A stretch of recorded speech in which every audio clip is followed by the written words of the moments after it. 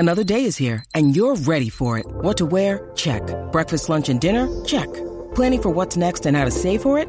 That's where Bank of America can help. For your financial to-dos, Bank of America has experts ready to help get you closer to your goals. Get started at one of our local financial centers or 24/7 in our mobile banking app. Find a location near you at bankofamerica.com/talktous. What would you like the power to do? Mobile banking requires downloading the app and is only available for select devices. Message and data rates may apply. Bank of America N.A., member FDIC.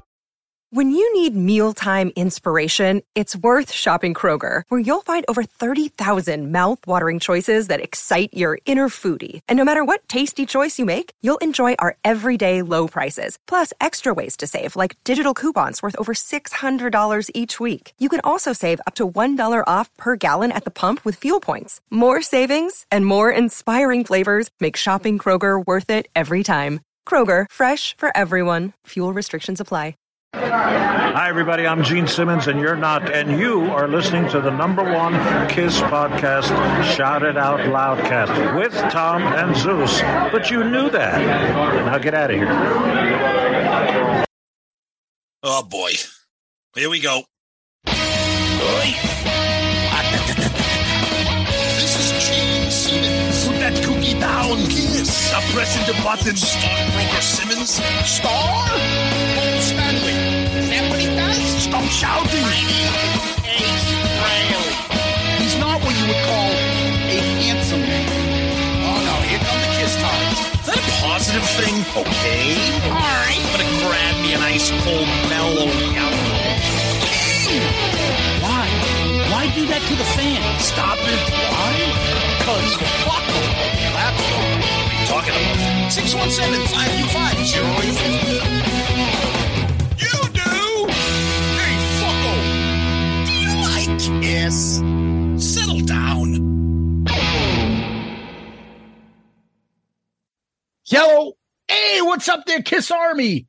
Tom and Susan, another episode of Shout It Out Loudcast, episode 240, Sonic Boom.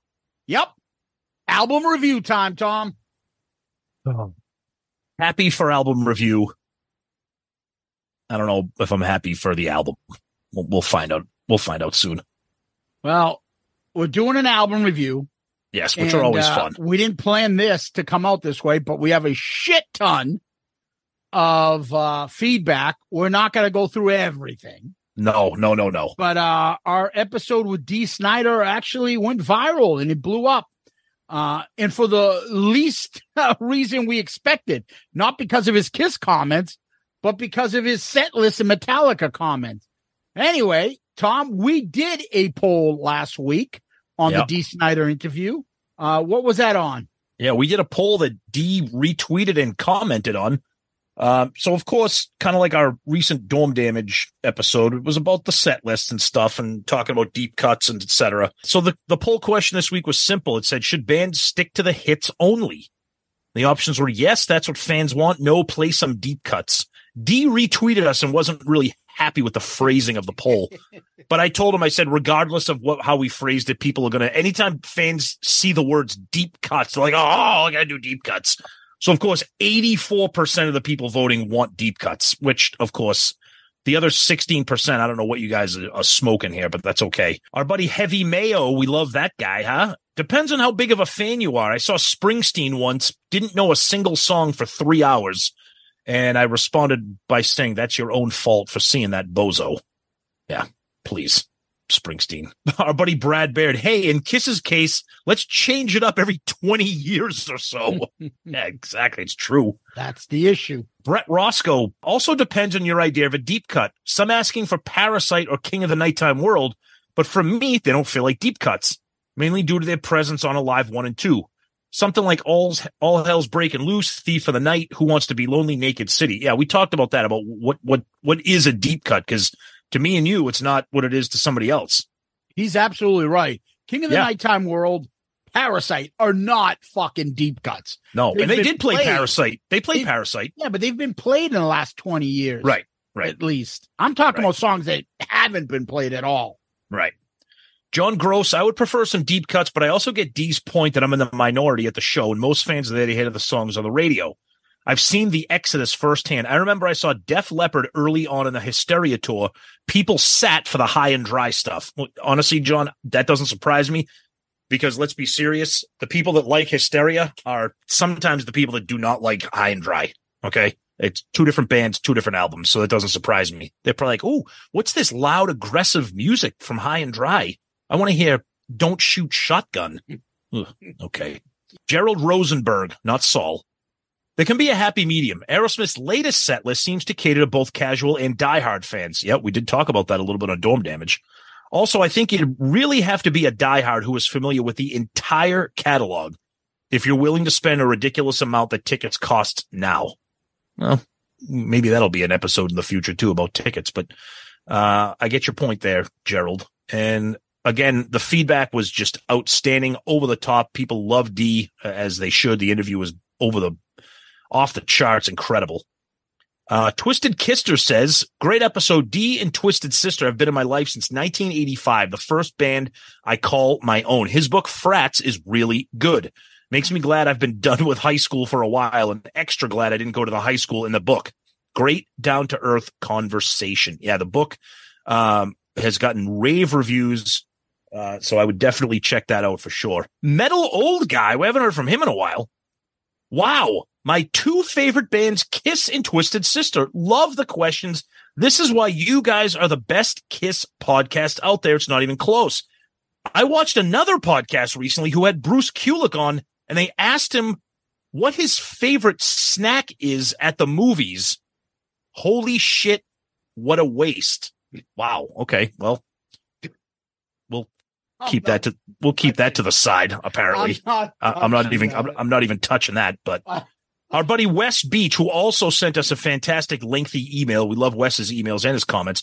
A fellow opinionated Long Islander. I go way back with him and saw him in his pre-Twisted Sister band Harlequin, which is a prog rock cover band. I also saw the original Twisted Sister, which was a glam rock cover band. Yes, Wes, we know you go way back with him. So thank you for that.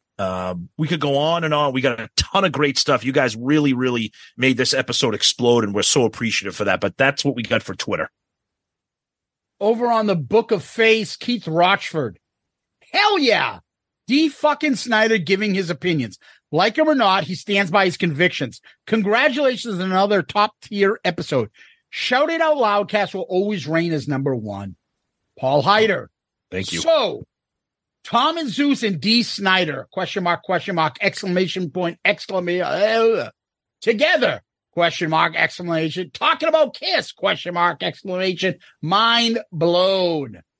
Our friends over at Pot of Thunder, great get, guys. Polarized people are always the most interesting. And make no mistake, D did the Lord's work on Capitol Hill way back when helping to expose the idiots in charge of this country for being clueless fools that they were. Yeah, the PRM and C, whatever the fuck it was called. Yep. And Tipper Gore and her fat ass. Ooh, she got a fat ass. Somebody named Amanda Campbell puts a car photo of her and says, hi, good morning, y'all. I'm Amanda Campbell. And I would love to make more friends on here, and feel free to say hi. I've seen that. I've seen that. I cannot believe none of the Loudcasters like, hi, my name is so-and-so. Do you like Kiss? Look, honey, nerds. Exactly. Oh, man. Dan Hool. I don't know if he's the Dan Hool, the mutant from Stonehill. I think he already confirmed that that's not the mutant Dan. Dude, but I don't believe it. He looked like the creature that came out of Hot Old Stomach in fucking Total Recall. He looked like the child of the Toxic Avenger. Dude, the Toxic Avenger. Do you remember, what was that kid's name? Joe DeRove. That's it. Matter. He used to call him I hope that 30 years later, these people aren't listening. Dude, the fact that he said he looked like the Toxic Avenger, and when you looked at the cover, you're like, holy shit, I can see it. By the way, any Toxic Avenger fans out there, they're remaking that movie. One of the Stonehill kids looked like the Toxic Avenger with his face. What the fuck? Fucking mad early. That kid was fucking classic. He was fucking insane. He went to high school with me. I grew up with him and stuff. He's fucking out of his mind. Ridiculously funny kid. I mean, we have so much comments here. I'm going to go over to Loudcast because I could be on this all day. And that has probably more comments. Yeah. I always like to give a shout out to Gary Cap because he's the man. We love Gary. That's awesome. Yeah. Scott Wheeler, top contributor, Tom says. Oh, wow. Yeah. Wow, D. Snyder. It won't be long before you move into radio and TV. You're getting too big for podcasts. Size-wise? That's what that's the goal. We're going to take over fucking everything. We're auditioning for a Sirius XM show. We're going to push Eddie out. That's it. We're taking over. Maybe so. Jack Pinocchio. C'è una luna menzumata, mamma mamma di dare.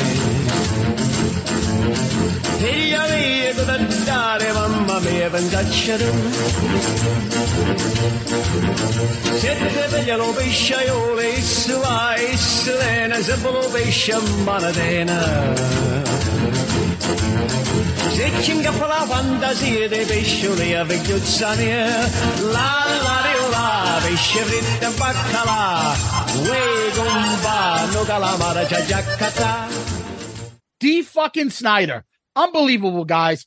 This is up there with your guest interviews. Like him or not, D speaks the truth, and this is why I like him. It's great to hear from another frontman, especially about set lists, saying the majority of fans going to see are there for the hits. It's never occurred to me that there really is a low percentage of fans who want to hear deep cut songs, and you will have half the crowd go to the bathroom during that time. D really put that in perspective. Great job, guys. Spider-Man hand. Yeah. Now, Jack, you're absolutely right. I've never heard that side of it, and it really put things in perspective for me. I didn't even think about it that way. And it was interesting to hear D say that. Yep. Very cool. Our buddy Sean DeHaan. Sean, we hope you're doing well. Yes, Sean. He's a big fan of L.A. Knight, Tom. That's the wrestler guy. Okay. And he did the catchphrase, "Let me talk to you." Awesome interview, chat boys. I will always make time to listen to a D. Snyder. He's very intelligent, well-spoken, definitely knows his stuff. He is easily the best frontman in hard rock heavy metal. Ooh. And brings that level of excellence to his interviews. Ooh. If you doubt this, watch a show on YouTube from the club days till the end. Paul pales in comparison. Wow. I had to read this from Sean. You guys are on quite a streak of excellent guests. Yeah, and Zeus, excellent LA Knight mention. He's easily the most popular person in wrestling currently. One of my favorites. Yeah. But there's another guy that we listen to. Is a friend of the show. We have to say he's the best right now. All right. Le Champion, Chris Jericho. Over on Instagram, Tom. Tui Liam. Awesome episode. Up there amongst your best. Stay Hungry is an iconic album. Dee's enthusiasm for music is always infectious to hear. Definitely one of your strongest guests yet. And I found his critique of Tommy Thayer to be interesting, and I agree. Not to beat a dead horse, but Tommy is such a great player. Why have him copy Ace when he has so much to offer on his own? Let him bring his own tricks to the Kiss songs and solos. He has too much talent not to let him get creative. Listen, I'm with you on that. I think Tommy is well, you'll hear it when we talk about this album coming up. Yeah. Our buddy John Restagno. D. Snyder is one of the greatest frontmen in rock. Killer episode, boys. D at the PMRC may be one of the greatest moments in rock history on protecting artists' rights. Tipper Gore is still having nightmares about the Filthy 15. P.S. Thanks for reading my question last week. Mr. Antonio 2005. Yes. And let's go over to our YouTube page. Our girlfriend, Glam Rock Bandit. I wish you guys could have seen my face seeing the title of this episode. No way. They didn't. There's no fucking way. was all I can say as I turned this episode on, and just as expected, this was such a fun episode. You guys bounce off of D so amazingly here. I was smiling and laughing the whole time. I absolutely understand what D said about having commonality with musicians you look up to, especially given how I focus on that aspect of my favorite musicians through my life, whether it's someone like Ace Frehley being into sci-fi and space like I am, or more recently, examples like Kane Roberts being into art and video games that I am. It adds so much to the experience of being a fan of these musicians. While I disagree with Dee's dislike towards Tommy Thayer and Eric Singer wearing the spaceman and cat makeup, despite me technically being a younger fan, I grew up watching, especially because as an artist, I can't help but wonder what concepts for new makeup designs for Tom and Eric would look like. Perhaps I should try my hand at it, actually. All in all, these interview episodes are among my favorites, because it gives me not only facts to enjoy, but it gives me new viewpoints to consider. And seriously, thank you guys for the birthday wishes. My 22nd birthday kicked ass, and I really appreciate the kind words, Tom and Zeus. Nice. Awesome. Guys, there's a 22-year-old female listener. Do not attack and swarm on her, please. All you fucking kiss slobs. Come on. Yeah, we might have to hire like SIOL security for our female listeners. What the fuck is SIOL security?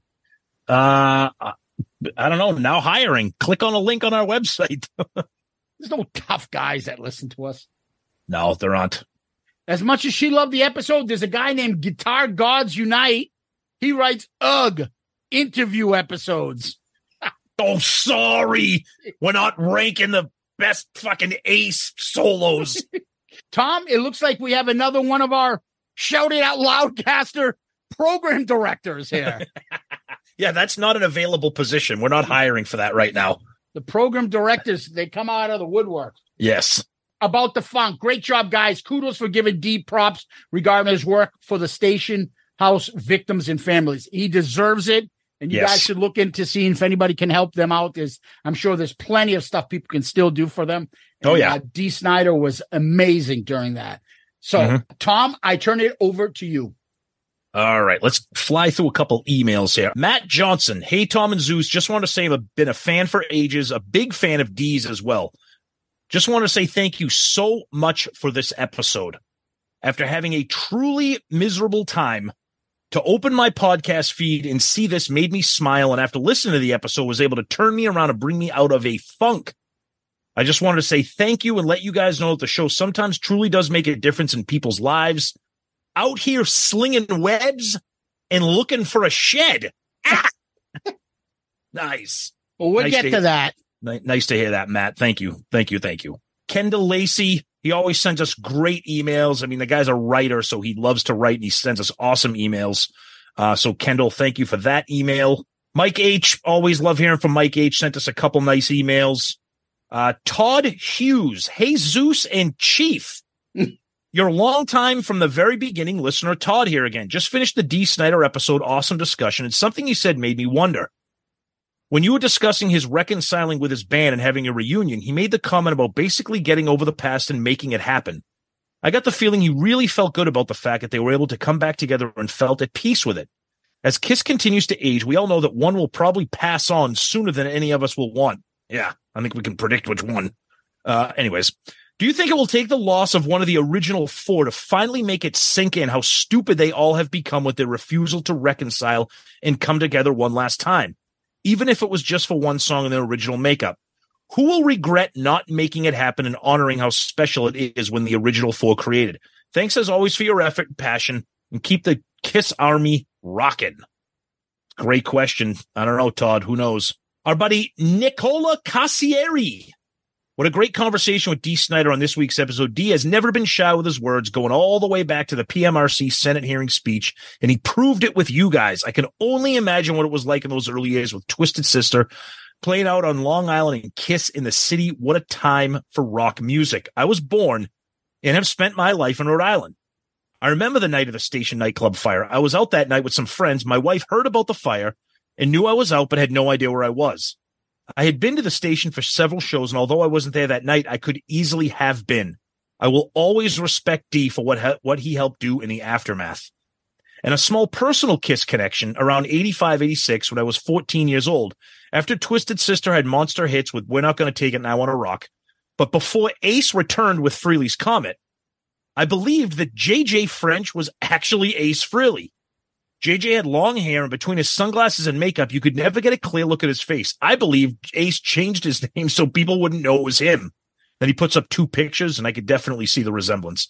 Entertaining show as always. Will you be headed down for Kiss Cancer Goodbye? I got my ticket as soon as they went on sale. Nick, thank you so much for the email. Appreciate it. Great stuff. Unfortunately, we will not be going to that really awesome event down in Florida. We apologize for our absence. And our buddies over at Ugly American Werewolf in London, we love those guys. Please check them out. We've been on their show, and those guys are fantastic. So check them out. He sends us an email. Boys, congrats on the D. Snyder show. It got picked up on some big sites and must be given a boost to your already killer numbers. Zeus mentioned Sanna Marin of Finland on the D. Snyder show. You know, she and Britney Spears are both getting divorced. I think it's time we connected Zeus and Tom with their true loves. Or maybe we can create a podcaster celebrity crush reality dating show with you two, Britney and Sanna. I feel like this is the opportunity you're looking for to grow the SIOL empire into reality television and a chance for those two ladies to find the real men of their dreams.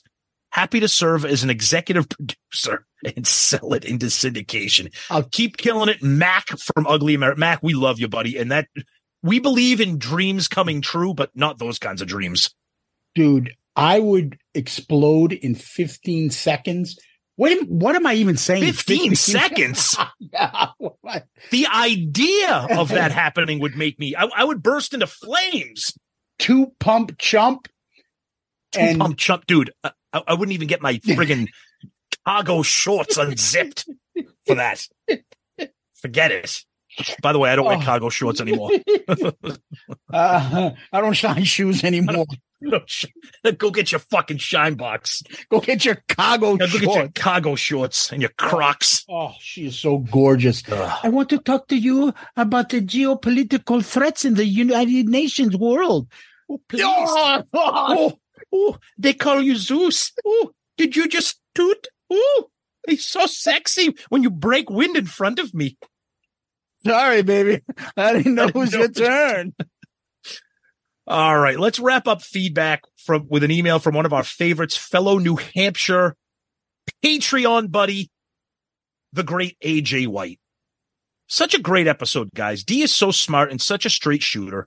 I think hair metal is a derogatory term, but that's just my opinion. Although I don't always agree with him, at least he is no holds barred. Something not many people mention is the nostalgia on your show, which is one of the main reasons I listen. At least 2 or 3 times an episode, I'm brought back in time and smiling. Your obvious long-term friendship makes me think of my lifelong friends constantly, and I cannot thank you enough. Perhaps this seems random to you, but holy fuck, it's a fact. I think at some point every one of us wants to go back in time, and you take me there weekly, even if it's only a stupid random comment or a memory you mention. Thanks, guys. Keep up the great work. AJ White, New Hampshire. AJ, man, we love you, buddy. All your support over the years, especially hanging out with us at the beginning of the year, the Winery Dog Show. Great time. AJ, you are the comment of the week. Good answer. Good answer. I like the way you think. I'm going to be watching you. Yeah, AJ, thank you so much. We really appreciate it. And Tom, you had me thinking the whole time. I'm like, how do I get this joke in? Bloop, bloop, bloop, bloop, bloop, bloop. How dare you break wind before me? Ooh, sorry, baby. I didn't know it was your turn. Oh, well, I see they call you Zeus. Okay. Bloop, bloop, bloop, bloop, bloop, bloop, bloop. We talk about Sonic Boom. Bloop, bloop, bloop.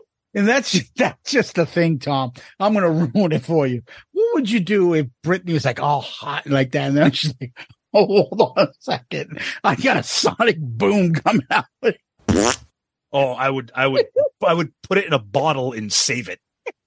And she lives her life. Oh, I would love it. I would love it. I would love it. just lets one rip. There is nothing she could do that could ever ruin the moment. If she lifts her leg and goes, I wouldn't even care. Wouldn't even care. I've got chronic sonic booms, Tom. One thing most of you don't know, I have irritable bowel syndrome. Is that a problem? Oops, I did it again. Oh, let me take these underwear off of you with my teeth. Ew!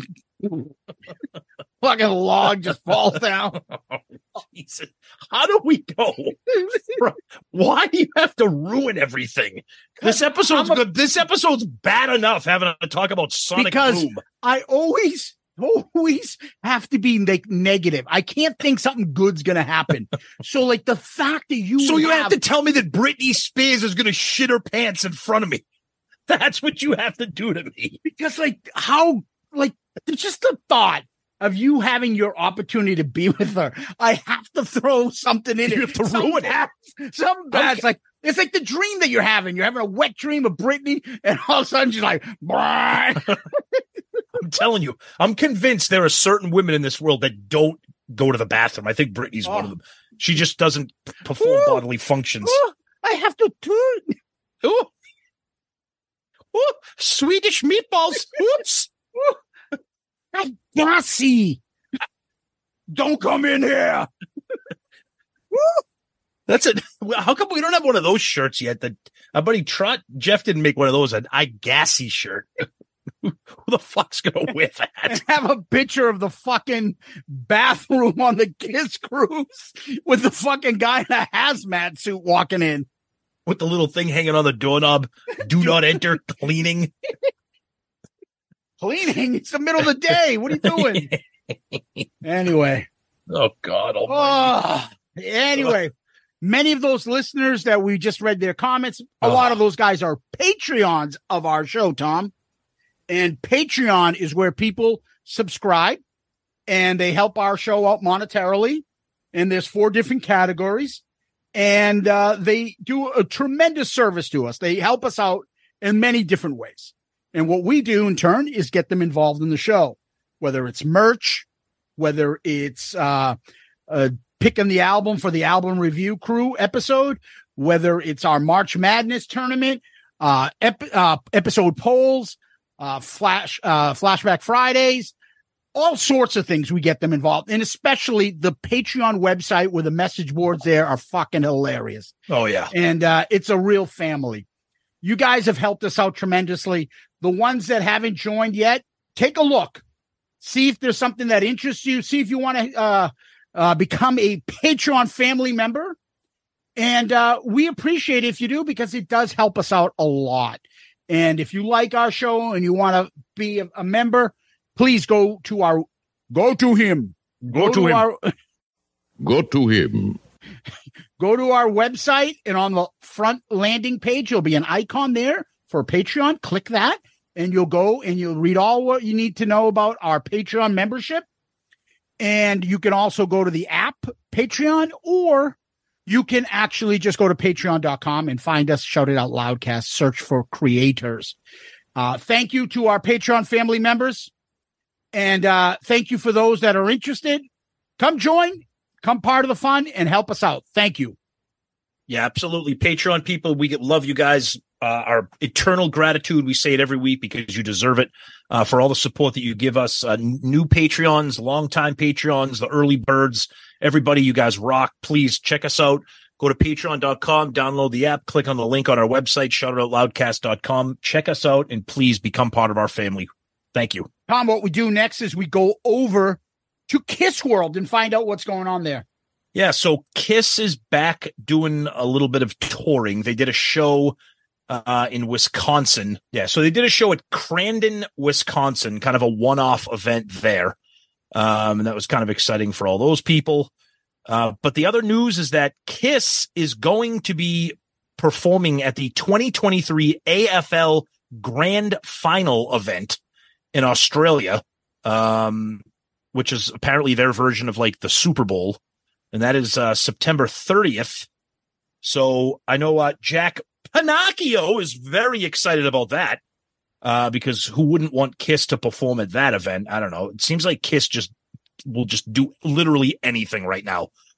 With all due respect to the people of Crandon, Wisconsin in the AFL, they'll just do anything. Yeah, apparently I think it was Crowded House. Talk about fucking retro bands was going to play there, and they had to cancel. And so Kiss came in, and I've seen all these articles where, like, I don't know, just like the Rolling Stone of Australia, people bitching that it's Kiss, and they compared it to the disastrous Meatloaf concert that played there not too long ago. This is their big Super Bowl, so they're wondering if Kiss has it. Buddy, I mean, all those events are always fucking not being performed live, let's say. So if that's the criteria, Kiss is going to fucking blow that place out. I mean, it's going to be amazing. You guys are going to love it. But I did get and see some negative feedback from people bitching that it's Kiss that got selected to play this, which I find hard to believe because Kiss is still legends in Australia. The only thing I could think of is it's the same when they announce who's playing the Super Bowl halftime show, and people just bitch. Even if they're the biggest star in the world, people bitch and bitch. Yeah, and then the article is easy to write because you're going to get eyes on it. Exactly. So it could be that. I'm not sure. I'm not sure. But other exciting news for all you people still wondering where your Kiss 2020 goodbye packages is. They're heading back to Dubai on Friday, October 13th for a one-off show.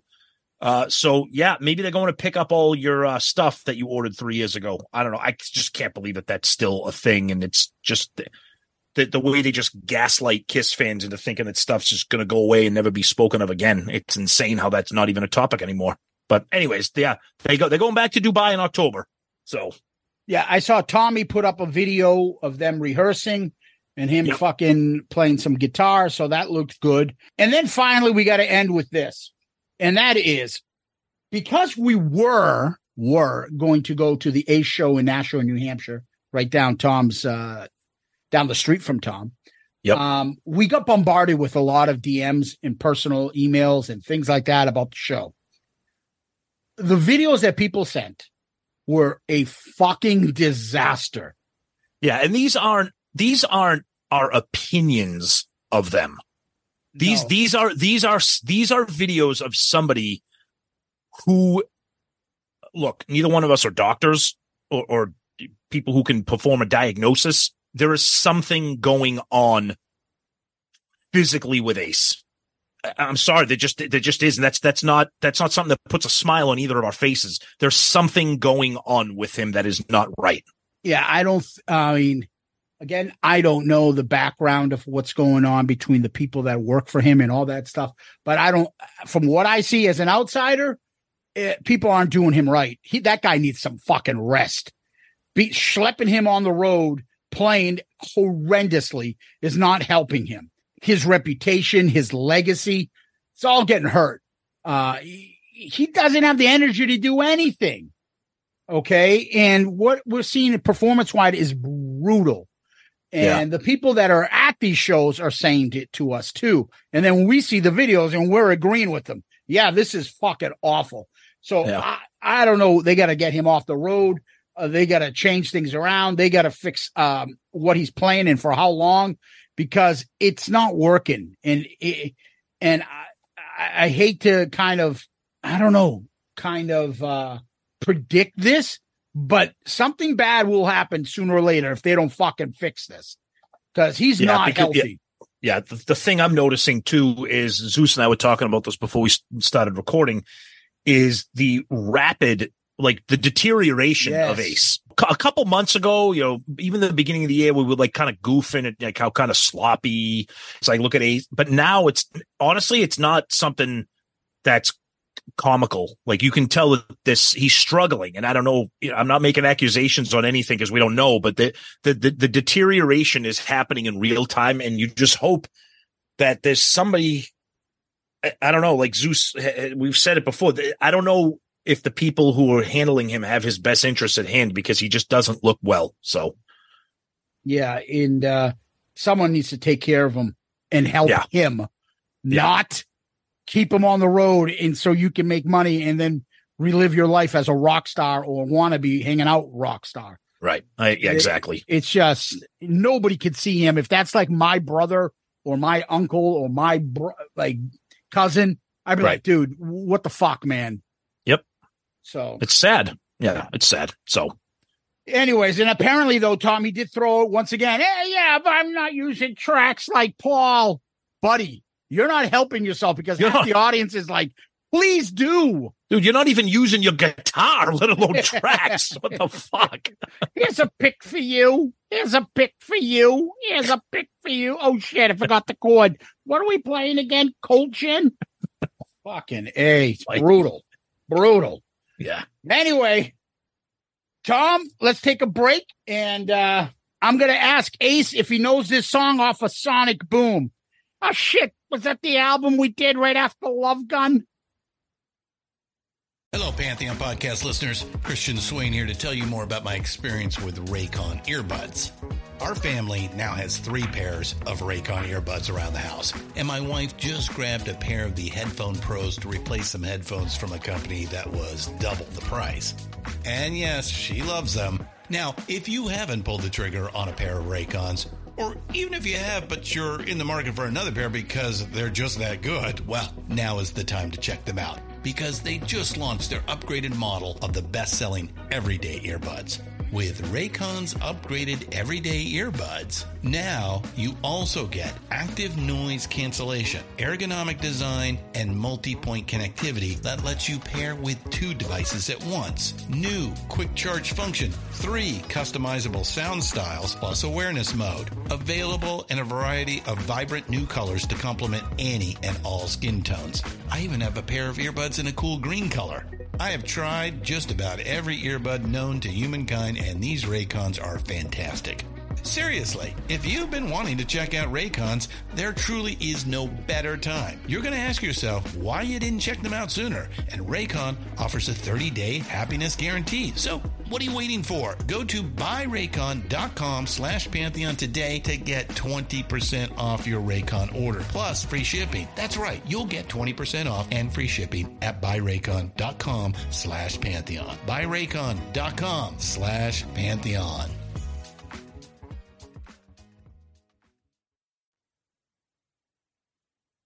All right, we're back. And good news. I know people are anxiously awaiting the construction of my new shed, also known as Ace's house. Really good thing he did for me when he was downtown for his show. He picked up the permit for me for the building. So it's really good. Yeah. I told the guy I was pretty good at construction. Had a couple tools on me, and I filled out the proper paperwork. And I said it was going to be a 2-bedroom shed. Is that okay? Because I'm going to be living in there. Yeah, I told him I'm Paul Fraley, subcontracted to Chris and Cusano Landscaping, and they gave me the permit right on the spot. Fucking A. See, anyway, we can't even have a serious discussion about Ace with just doing the Ace because jokes. He deserves everything to be lighthearted. I know. I'm with you, bro. I'm with you, brother. I hear you, Gene. Doc, thanks, brother. Thanks, Doc. All right, I'll see you later, Bill O'Coin. Talk to you later. All right, Sean, I'll see you. Anyway, Tom, it's album review time. Oh, this is when the laughing stops, because now we have to talk about Sonic Boom. Oh, be nice. Go ahead. Sonic Boom. We're getting to the last of the albums. We haven't hit this one yet. Yep. Tell me about it. Your first interaction with it. All right. So comes out in October of 2009. And it was actually a very, very exciting time because it was over 10 years since Psycho Circus. So no studio album for a while. And of course, the first studio album with Eric and Tommy. And the promo was wild. Walmart was the exclusive distributor of it. Certain Walmarts, depending on where you lived in the United States, were going to have these things called the Kiss Corner with all this merch and, Kiss M&Ms and Kiss Mr. Potato Heads and T-shirts and classic albums. And it was like, holy shit, like this is pretty cool. Like kind of reinvigorating yourself as a Kiss fan. It was a big deal. I remember it was exciting. And I remember, this is pre-streaming. So, going out and buying the CD at Walmart, listening to it. And, obviously we'll get into it, but it was a very, very exciting time for it. The vinyl, the legitimate official vinyl is very, very, very hard to find. So right now I have the bootleg that's pretty readily available. Comes in multiple colors because of course, as I mentioned earlier, Walmart was the exclusive distributor. So vinyl is the official vinyl for these go for like insane amounts of money. But obviously, we'll get into the cover art and all that stuff that's included with it. But yeah, I do remember it was a huge deal back in 2009 with Walmart and the excitement of a new Kiss album with Eric and Tommy. Yeah, Tom, the thing that I remember the most, excited, yeah, Kiss, yeah, Walmart, okay. And part of me was like, are they going to make more money or less money because they're only with Walmart? I don't know. Yeah. But the thing I remember is I think they showed up on the Tonight Show and they played Modern Day Delilah. Yep. And I know it had already come out on the radio and I watched the video and watched the performance. My God, that's fucking pretty good. Yep. I was like, holy shit. Yep. And I was real excited. Bought the album, listened to it. I'll give you my opinion on it in a little bit. But I remember getting this and be like, oh, 3 things in here? I'm like, they re-recorded the fucking what? Oh, dude, fucking brutal. I mean, we understand why bands do that. It's for rights so they can own the songs. It's a terrible fucking idea. Dawkins did it. Bands have done it in the past. It's terrible. The only other thing that was semi-cool was that there's a DVD live in Buenos Aires from a performance, I believe, from the Alive 35 tour. So the packaging was very cool. Comes a little booklet with lyrics and stuff. So Kiss getting back to the packaging, kind of cool stuff, some pictures. So, I mean, they did do it right. They did give us something a little bit extra. I mean, having a DVD of a concert is kind of cool. The re-recording is just fucking brutal beyond belief. But I understand why they did it. And of course, it says produced by Paul Stanley, co-produced by Greg Collins in tiny, tiny letters on the back of the CD. So you know who's running the show there. All right, let's talk about the cover. The only thing good about this cover is that it's done by Michael Doré or Dorette, who did the 1976 Rock and Roll Over cover. And I got to be honest with you, this is such a horrendous grade school attempt at trying to achieve some classic Kiss imagery. This looks like Microsoft Paint or like some like Adobe Windows art program. It's awful. The font is awful. The pictures they use is awful. The imagery, the graphics, this is really bad. Yeah, it looks like somebody was using Flash or something. Yeah, back exactly. Then. It looks like a student graphic designer. It's terrible. The fact that the guy that did Rock and Roll Over did this, stunning. I don't get it. It's horrendous. It's not very good. Now you open it up. Yep. There's pictures of the band members. You notice how it says the band members and then what they do? Not Catman, Demon. Yeah. Spaceman. This was before all that. This was 2009. They were kind of still like, we're Paul and Gene and Tommy and Eric. Yeah. But I thought that the blowback from the whole fake Ace and all that shit was going on then. I don't know. Regardless. Yeah. And I was like, where the fuck is Eric? He's underneath the CD. Yeah, exactly. I was like, what the fuck? And on the back, it has the songs, big more graphics, and Tom is correct. Produced by Paul Stanley, co-produced by Greg Collins. And then it talks about the other stuff that's with this. Let's get into the facts. Okay. Sonic Boom released October 6, 2009. Paul Stanley, Greg Collins. So when I looked up Greg Collins, he was like a mixer, an engineer. So when we talked about this, when we did the producer episode not too long ago, Tom, we mentioned Collins was kind of like fixing, doing the sound shit for Paul, probably. Yep. And Paul did everything, hence the big stuff and the fact that this guy doesn't really have producing credits, has a lot of engineer stuff. Right. The album went to number 2 and it beat the highest charting Kiss album, which was Psycho Circus, is number 3. And if they probably didn't go to Walmart exclusively, they probably would have got that elusive number 1 Billboard album if they didn't do that. So it went to number 1 U.S. top hard rock albums, number 1 U.S. independent albums, number 1 U.S. top rock albums. It was their 19th album, their first in 11 years, first with the current lineup. Paul said, the purpose of this album isn't to let people know that we're still around. It's to let people know we can still knock out anybody who's out there. Oh, my God. The album was sold exclusively through Walmart in the U.S. and Canada. Yep. The 3 discs package was included Kiss Classics, which is really that album that I have, the Jigaku Retsuden, which is sold in Japan, a greatest album sold in Japan, greatest hits album. And then a 5-song live DVD recorded April 5th, 2009 in Buenos Aires, Argentina, as part of their Kiss Alive 35 World Tour. Brian Whelan plays on piano on this album, and all songs were written by Kiss. There's no outside writers on this. Yeah, and it's funny when you look at the reviews for this, it got favorable reviews. Spin gave it 8 out of 10 stars. Rolling Stone gave it 3 out of 5. Entertainment Weekly gave it a B. All Music gave it 3.5 out of 5. Wow. Just wow. I don't know. All right. We kind of know where you're going with this. So let's actually confirm all what you think about this. Why don't we get into the songs? Let's do it. First song.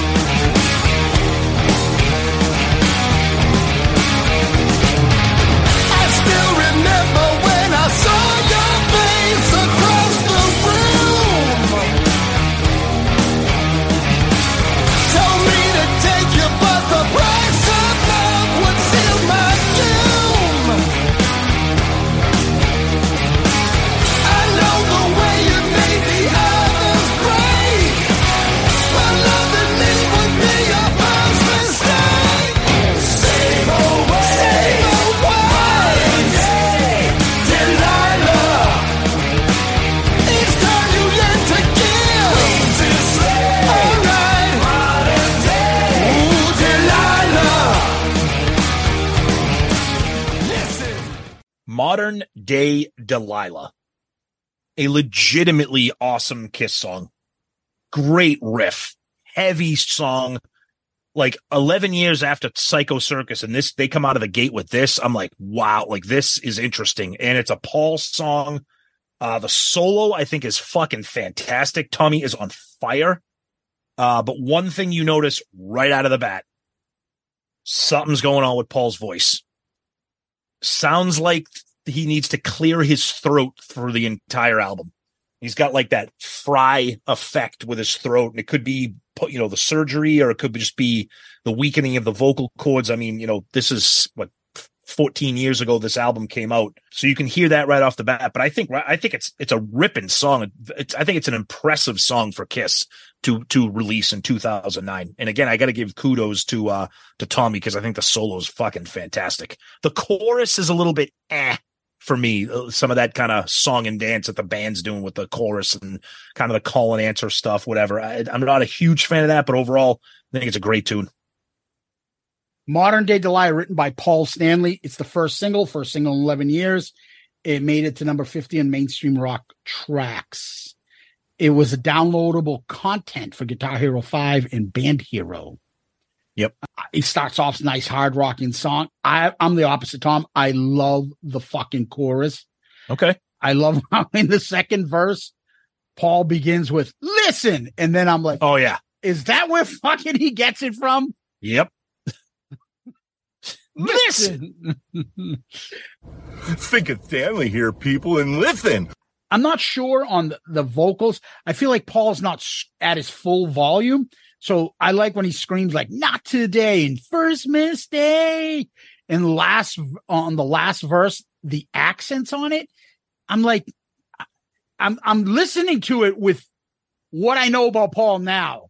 So yeah. I'm like, maybe I'm judging it, and I'm thinking there's something there that doesn't sound like Paul normally did. I agree, and that's why I'm wondering if that's where Greg Collins comes into play with this production. I don't know. But I wrote, I love Tommy's solo. It's fucking awesome. Fucking one of the best solos in the Kiss library. I agree, which is shocking to say. At the 228 mark and the 238 mark, where he does that. That fucking thing is awesome. Awesome. And it's just little Paulisms that just stupid shit that I pick up on. Shame on you. Oh, I love that. Oh, shame on you, baby. It's like Jerky Boys, Paul Stanley. Shame. Yep. And I like how they changed the lyrics a little bit on the chorus. Yes. At the end, it's now you'll pay, loves DK. Yes. Fucking great. I think that's cool. I've made this a point, and anytime I talk about music, if there's one person I trust in this world to write a song that I will like, it's Paul Stanley. This is an album they haven't done in 11 years. He comes out. What is Kiss going to sound like in the modern days? This is me in 2009 thinking about it. What are they going to sound like? It's still a fucking great song. Whether Paul's doing this in the 2000s, whether he's writing a song from in the 70s, whether he's doing it in the 80s, or whether he's writing something on Revenge in the 90s. He still can write whatever the sound of music it is, whatever's in, he can still hit it with a hard rock song. Fucking man is a genius. He knows how to move me with his music. There's a video. Yep. It's like giant Kiss walking through Detroit mixed with concert footage. If I'm like on the fence fan, I want to go see that. Exactly. Fucking concert looks insane. Yes. Yeah. And this was a big deal, this concert. They did the Sonic Boom over Europe. We did the Hottest Show on Earth tour, which we did an episode on. If you want to go back and listen to that as part of our tour series, we did the Hottest Show on Earth. I'm telling you, when this album came out and this song, I was like, fucking A, man. Kiss is somehow they're back. I don't understand. And then we have the rest of the album we need to talk about. I like the video. You guys should check it out. Yeah, it is. It's fun. And like most Kiss albums, song number 2, we go over to Gene. Let's hear it.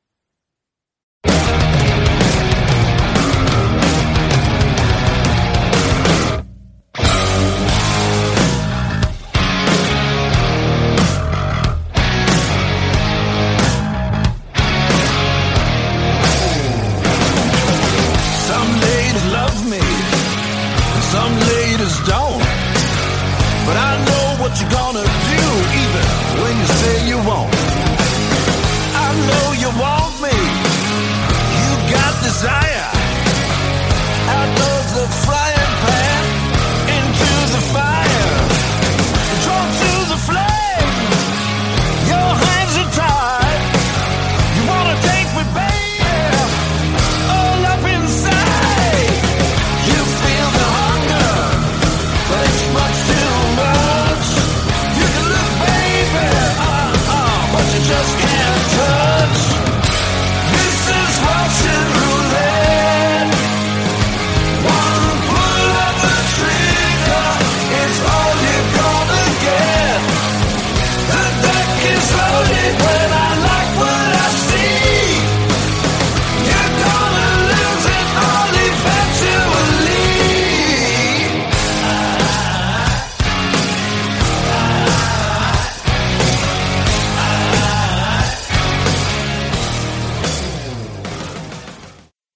Russian roulette. I really wish that when I pulled the trigger, the bullet blew my brains out on this one. I mean, right off the bat, Gene, I love you dearly. This is a really rough album for Gene. And this song, I'm not quite sure what's happening here. It's a plotting song. It's a messy song. There's no groove. The chorus is terrible. His lyrics are lazy. We did this with, I think, Out of Control with Peter Criss. You can guess what the next word is because it's like rhyming when the band is doing like that. There's no groove. It sounds like there's like a couple different songs that they stitch together in editing and I don't know. This is just bad. And to have this follow such a ripping tune like Modern Day Delilah was like, I mean, talk about letting the fucking air out of the balloon. This was a rough one for me. And I love Gene, but I can't save him on this one. This is bad. Russian Roulette, written by Gene Simmons, Paul Stanley. At the 7-second mark, the bass comes in. Boom, boom, boom, boom. Yep. And I put this as a fun chorus, Tom. The pre-chorus is pretty cool too, but the one pull of the trigger is all you're going to get. So is he trying to say that Russian Roulette, it's a one-night stand? This is Russian Roulette. You're going to get one fuck and get the fuck out. Yeah, and if I get you pregnant, like with Russian Roulette, if I fucking shoot the bullet, I don't know. Yeah, I'm not a big fan of the It's not good. It's kind of tough. Open up and let your backbone slip. Dude. Okay, but he does that on there's a song on Monster. He does the same thing. What is that slang for, like, lay down? Like your backbone slip. So I'm not picturing a young, lean 70s Gene. I'm picturing a 65, 70-year-old man trying to bang his 70-year-old wife, like, with a broken hip. Let your bad broken hip move. That's what I'm thinking. I'm like, let your back. I'm thinking of, like, the woman being like, my backbone slipped. Oh shit! Like a herniated disc, Gene. Exactly. Like he's fucking old ladies now. Like, right. It's not like a sexy image. Like when you listen to Love 'Em and Leave 'Em, right? No, like, I'll come in my limo and I'm fucking. You want to fuck me? I want to fuck you. This is like, hey, old lady, I hope I don't break your back and you toss your hip and fuck. What's up with your wife's back and shit? But that's what I mean. Bowed. But that's what I mean. The song is like so plodding and slow. It sounds like it's the sound of a 70-year-old guy trying to get laid. I don't know. But I said decent solo by Tommy again, and then the cool guitar outro by Tommy. So far, Tommy, 2 songs in a row, kicking ass. Yep. Let's go to Poison next. Song 3.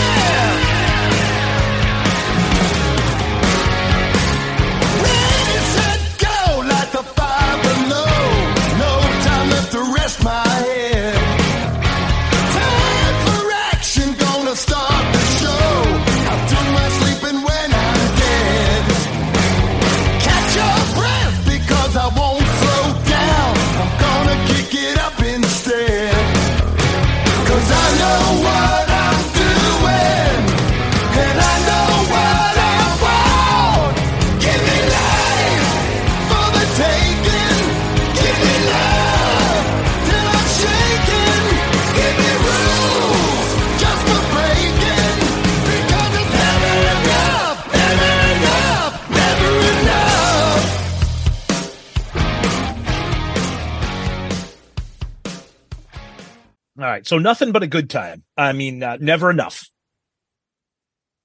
How does no one know that this is Nothing But a Good Time? How does nobody in the engineering booth, the production, but nobody says, Paul, you're pushing it here. This is fucking note for note Nothing But a Good Time. Yeah, because Bret Michaels thinks Paul and Kiss are his heroes. He's not going to push it. I mean, okay, here's the problem with this. And this is a problem on a lot of this album. Well, maybe not a lot of this album. I can't believe I'm going to say this because we know about Kiss and Paul and lyrics. These are terrible lyrics. Like super corny and cheesy and like you always say, Zeus, you can do it, Water Boy. Like it's now like self-empowerment. It's never enough. And whenever you start a sentence or a lyric with people say, I'm like, oh God, what is he going to tell me now? It's upbeat. It's hooky. I get that, but it's just, I don't know. I just, what a cliff dive we've taken from modern day Delilah to get to where we are. Never Enough. Paul Stanley and Tommy Thayer. It's their 3rd single off this album.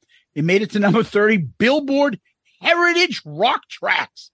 What is that, old guy rock music? You know what? That's first of all, that is a fancy, classy way of saying old guys listen to this shit. Like, I don't want to hit that chart. Like, unbelievable. Anyways, yeah, I put this as Poison's Nothing But a Good Time. I said it's a fun chorus. Give me rules just for breaking. Oh, okay. Stanley Eisen, 70-year-old. Ooh, you're such a rule breaker. Ooh, gelato eating, bike helmet, fucking wearing electric bike guy. You ain't breaking anything. Breaking. This is what I'm saying. Ooh, give me rules. Another nice Tommy solo. If you didn't know the Poison song, I would say this is a fun song. I agree. The way they did this, it reminds me of their Read My Body and what's the other one on Crazy Nights? Bang Bang You, Never Enough, that stop and go and singing. And yeah, but at least those songs talked about banging chicks. This is, but it's still a fun and good song. If I didn't know the Poison song, I wouldn't hold it against it. It's decent. It's a good rock song for them. Okay. That's how I see it. So let's go to song 4.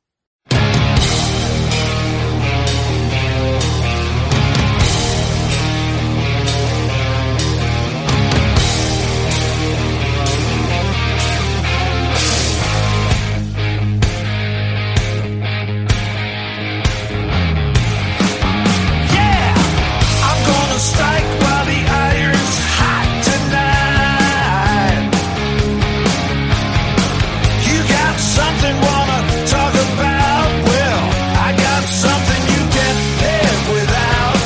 Here comes your knight in shining armor again. And that's me, baby. Yes, I know. Yes, I know. I'm just like all the rest, and you know. Yes, I know. I'll never pass that test. Yes, I know. Yes, I know. I'm just like all the rest. Nobody's perfect. But maybe I come awfully close. Nobody's perfect.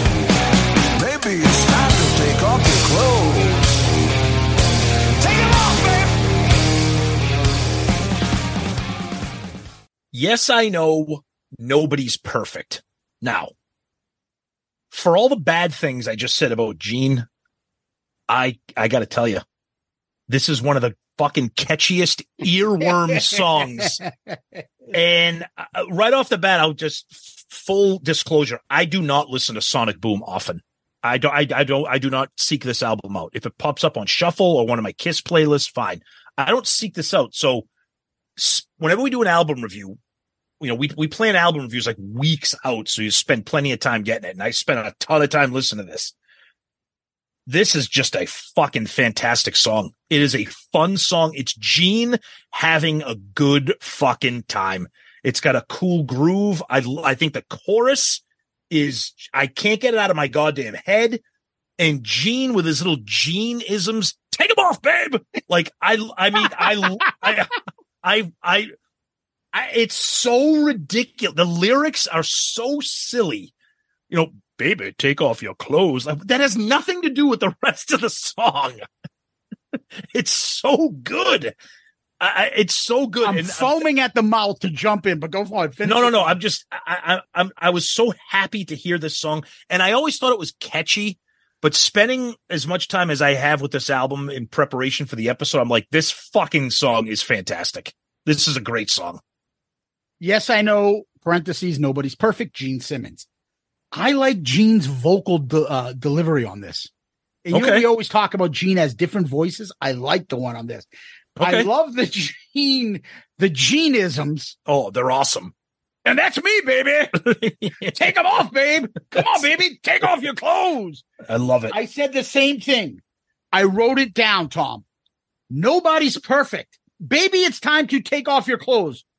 What the fuck does that have to do with anything?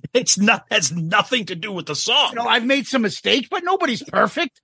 Take off your clothes. Take off your clothes. Take them off, babe. I love when it says, take them off, babe.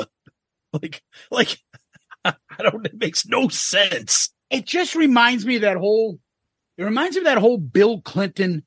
What was that fucking lady with the big ass nose that he was accused of fucking harassing? Linda. Paula Jones. Oh yeah, thank you. Supposedly, Bill Clinton's a ladies' man. She said, like, I was in his office and he was talking to me about like his kid's school or something, whatever it was. And then out of nowhere, he just whips out his dick. Hang him off, babe. What kind of game is that? Yeah. Okay. That's what this is. Yeah, come on. Nobody's perfect. What's like that? What movie is that where the guy goes, "Excuse me while I whip this out"? Everyone's like, "Oh, that's from Blazing Saddles." Blazing Saddles, and all the people are like, "What?" Oh my god! Yeah, I like the callback at the pre-chorus. Yes, I know. Yes, love the Tommy solo again. Yep, and then he stops and he goes, "Yeah." It's a good Gene song. And I'm like, is this a fucking prelude? Yeah. That's why we get what we get on Back to the Stone Age. Maybe. I just put, this is a fun fucking song. It really is. You can tell Gene, and even at the end, like during the outro, you can hear Gene like kind of laughing, and like he's having a fun fucking time here. The callbacks are fantastic. The fucking like this group of the four may be the best singing group that Kiss has ever had. Ooh. Wow. Yeah. Okay. Yeah. Okay. Okay. So if you want to say guitar guy, who's a better singer than Tommy? Tommy's voice is great. We'll get to that. Maybe. And I think Eric's harmonies are great, and his vocals are great too. Maybe Vinnie Vincent. Supposedly, I don't really catch it, but everyone talks about, Vinny's a great background singer. Vinny's a great singer. But he's fucking better than Ace, and he's better than he's Mark. And no offense to Buddy Bruce, he's a better singer than Bruce. Yeah. No, I agree. I agree. And then Eric does an awesome job in backing vocals on all Kiss stuff. Yeah, he does. So I think the callbacks are so prevalent on this album because they can do it. Yeah. All right, Tom, let's go to the song you've been dreading for us to review. Here it is.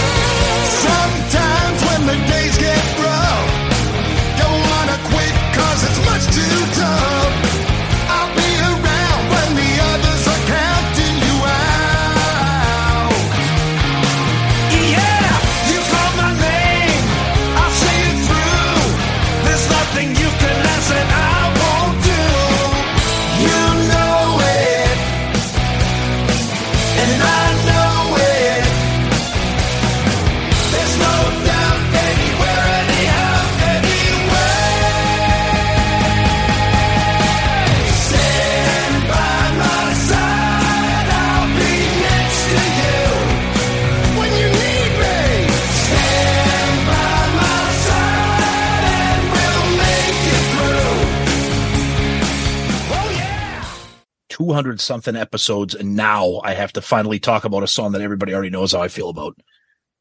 Stand. Wow. Here are my notes. Awful. Lyrics are painful. Dreadful chorus, which doesn't even fit the song. The breakdown is a mess. Just when you think it can't get worse, it does. Those are my notes for Stan. There is absolutely not a single note of this song that is redeeming. I don't understand. We say this all. This is not what I want from a Kiss song. This is Paul. Last week, Dee Snider talked about self-serving, bands doing things that are self-serving. This is self-serving. No fucking Kiss fan wants to hear this song, except for one who's sitting across from me right now. It's an embarrassing mess of a song. Even if the lyrics weren't corny and cheesy and horrendously terrible, the arrangement of the song, I mean, the chorus like slows down, at least during the one thing. I mean, if you're going to put a gun to my head and make me say something good, at least during the verse, there's kind of a good rhythm and a good melody, but then the chorus like shifts gears, and then that breakdown is just torturous to get through. Just brutal. Fucking brutal. This is the wrongest Tom has ever been on this show. I love it. Stand, written by Paul Stanley, Gene Simmons. First off, I love Paul Gene trade-off songs. Love them. I like that too. Okay? I like the lyrics. Dude, have you never heard a Kiss song before? They always write cheesy, uplifting songs. That's always what they not do. like this. Dude, go listen to Asylum. I'm the king of the mountain. Life's a trial by fire. King of the mountain. That's King of the mountain. That's Paul like flexing me. Like, I'm fucking king of the mountain. Like it's not like stand by my that's side. That's not empowering. No. Saying I'm the king of the mountain is not empowering. It's not like look over your shoulder when you need me. It's not this. Dude, this trial song, by fire. Okay, look. I know. Dude, I can name about 15, 20 songs that Kiss has done like this. Not like this, you can't. Oh. Stand by my side. I'll be there for you. Dude, It's get the fuck out of here. Written with Paul and Gene in mind for each other. I get it. Them backing each other. I love it. That's fine. You can love it. The lyrics are typical Kiss fucking Waterboy lyrics. You can do it. This is over the top. I've got your. No, it's not. It's them talking about each other and I find that the lyrics actually work. If I didn't know any better, I would say that fucking Holly Knight was involved because it's very raise your glasses like. It's like that. That's a very typical type of lyric. We did it. We're gonna win. These are like better than fucking. You can do it, Waterboy. I think they're more sophisticated than the typical arrangement. I'm shocked that it's just Paul and Gene on this. Really shocked. I will give you that. I'm surprised. I think it speaks volumes about what they think about Tommy and Eric that they weren't on this album. On this song. I would have been interested to hear all four of them sing on this. Paul has to add his Paulisms in here. Oh, God. When you need me, we're gonna be there. We're gonna make it. Just look over your shoulder. Can you feel it? Can you hear it? Then when Gene starts off his verse, he's got to go, oh, yeah. Oh, yeah. I love it. That's so Gene. And then Paul does that when he starts his part. I love this, and he does it a lot here. Paul is a student. He does this a lot after Revenge, and that is these little Ezrin bridges. I fucking love that. I love it. I'm the opposite of you. That breakdown is fucking musically fan-fucking-tastic. What? I just wanna, and it gets climatic, and then boom, it picks up back again. And the fact that you did not mention how incredible Tommy's outro is on this. I don't think I made it to the end of the song. Oh, I think that's why I probably never realized it. Outro is fantastic. His guitar fills it's got so much touch and feeling on it. It's fucking incredible, especially at the 4:25 mark. I had to write it down because it's just, it's one of my, I was just talking about one of my favorite solos before. This is probably even better than Modern Day Delilah for me, this outro. I find the song, the chorus, the pre-chorus, catchy, awesome. Fucking love this song. Love Gene and Paul trading off.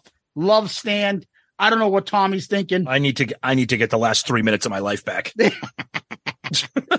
This is why we do the show, brother. Well, you will be the cold, I will be the hot, and let's do the next song. Oh yeah!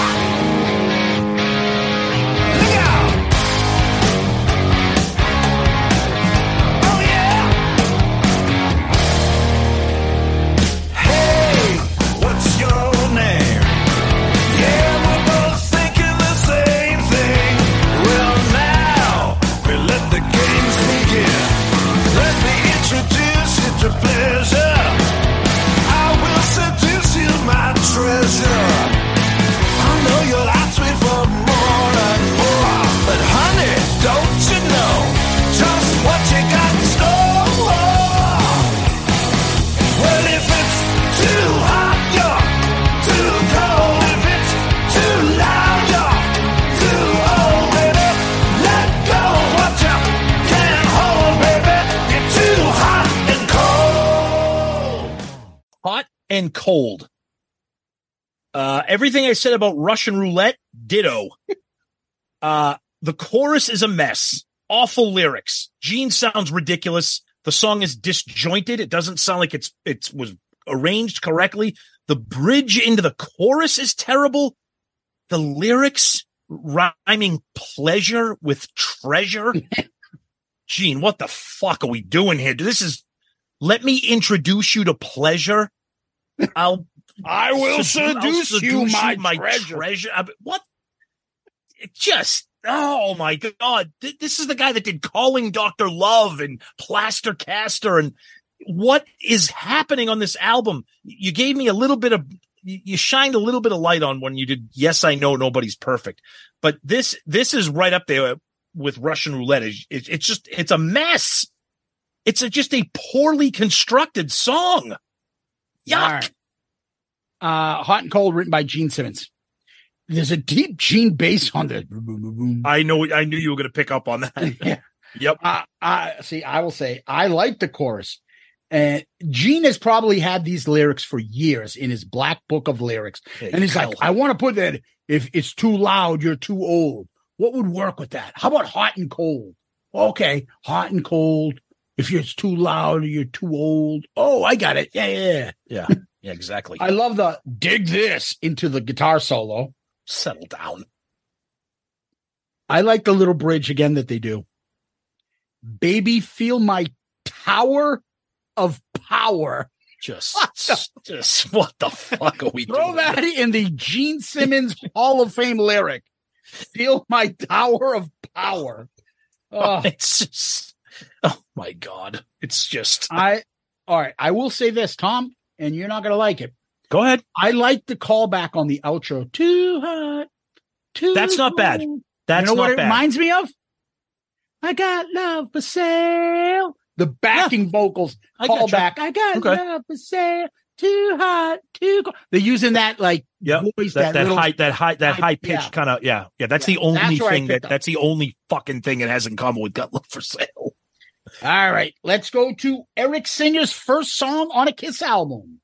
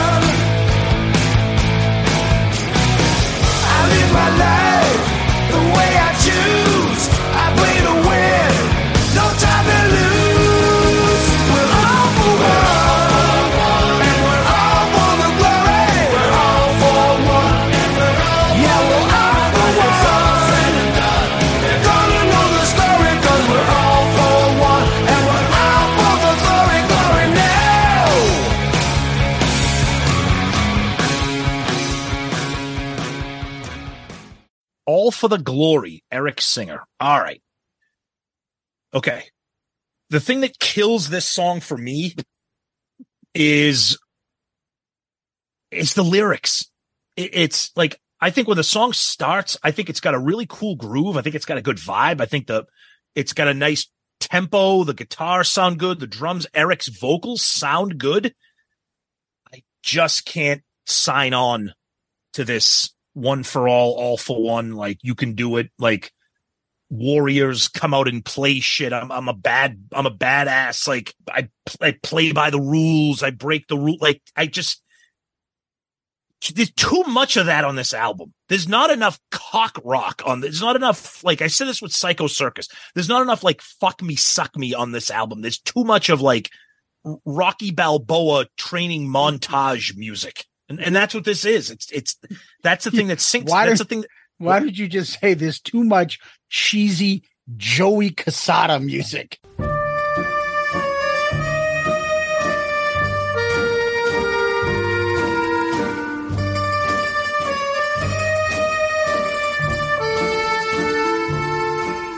Well, because that was about where I was going to go, but you're right. This is a song that Joey Casada would play as he's putting on his drum gloves for a performance. As he's putting on his glow-in-the-dark gloves as he goes skateboarding in his backyard. Yeah, lyrically, it kills it for me because I think Eric's vocals sound good. I think the song musically, I think it's good. Just lyrically, you just roll your eyes when you listen to the whole fucking thing. That's just me. All for the Glory, written by Paul Stanley, Gene Simmons. No Eric Singer. But this is the first Eric Singer song that he sang. Eric's got a good voice, and I could picture Peter actually singing this song. Absolutely, yes. Tommy gives a real good solo, very melodic, and a little bit longer than most songs. Maybe because he was working with Eric. They gave him some rope there or something. The chorus repeats way too much on the outro. Thank you. I forgot to bring that up. Excuse me for interrupting. I noticed that when I was listening to it. I'm like, wow, how many times is he doing this? But I don't think it's a bad song. I don't. Okay. I just, it's not one of my favorites. That's how I will describe it. Okay. But we have that saved for the next song.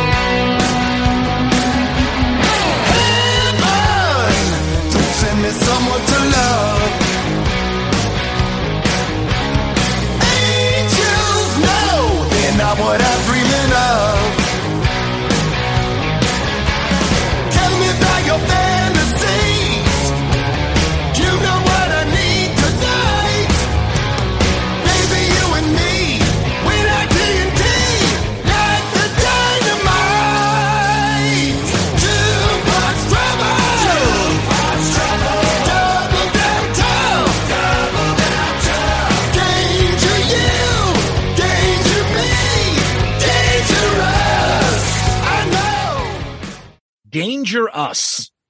Okay. I think this is a fucking great song. I think this is a fucking killer Paul song. The groove of it, the bridge. I mean, obviously the lyrics, especially the chorus, is tacky and cheesy, but it's that tacky, cheesy shit that I love that Paul does. Danger you, danger me, danger us. It's so cheesy, it just makes you chuckle. But that aside, musically, I think the song is powerful. I think it's driving. I think it's really got a good vibe. I think the guitars sound good. I think Paul sounds good.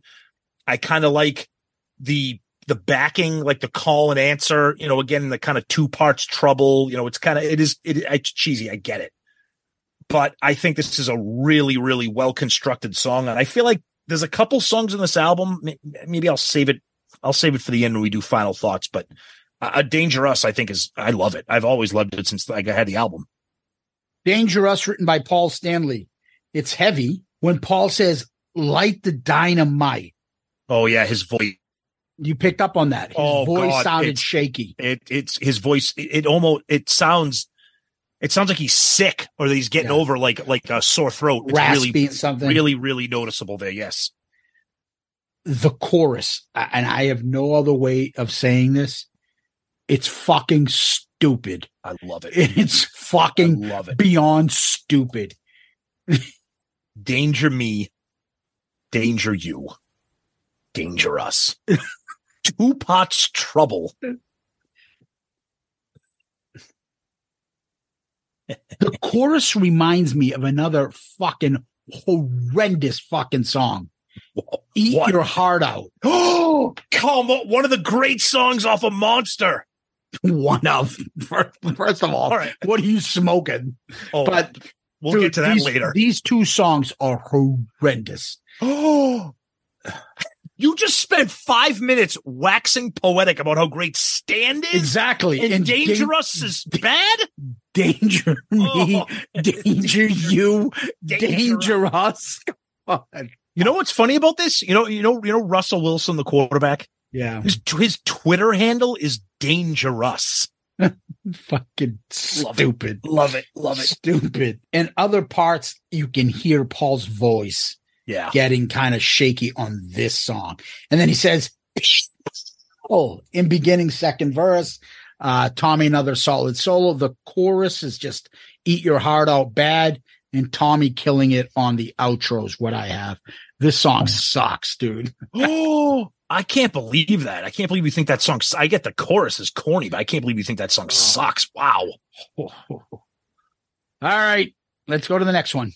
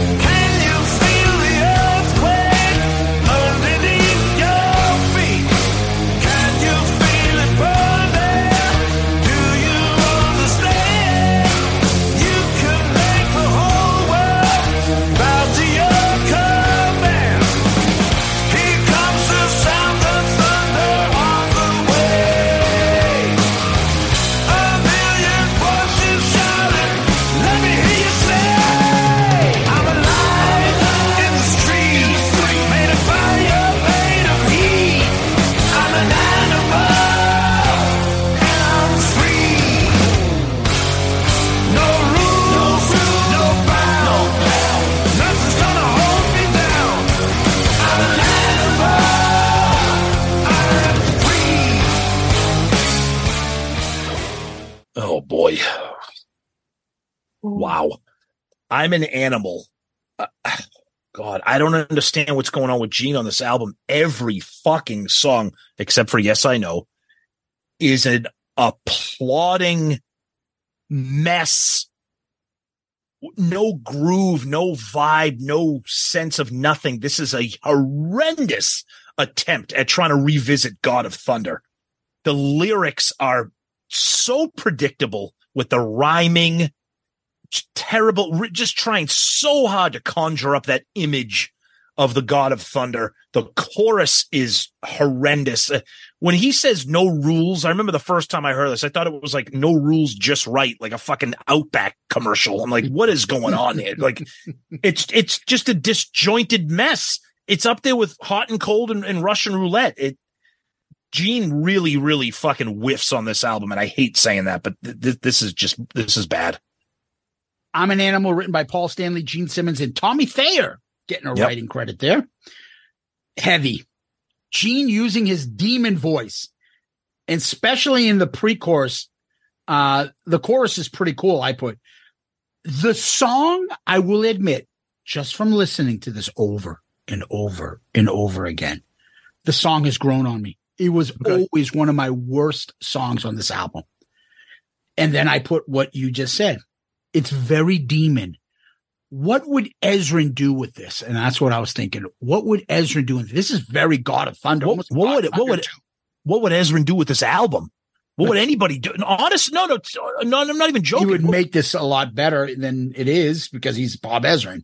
Also, when he ends some of his verses, Gene's delivery reminds me of Rock and Roll Hell. If you listen to Rock and Roll Hell and you hear him on the verses, yeah, I can see that. Then you hear this, you're like, that's what he's doing? Rock and Roll Hell is a fucking great song, though. Tommy's solo again, fucking awesome, especially the 250 mark. Yep. Gene does that screeching at the end. I'm not sure if it's from Unholy or something else. It reminded me of where he's screaming. Yep. Again, I fucking hated this song until we did this album review. It's grown on me. Of all the Gene songs, it's grown on me. Okay. All right. Let's get to the Spaceman's next song.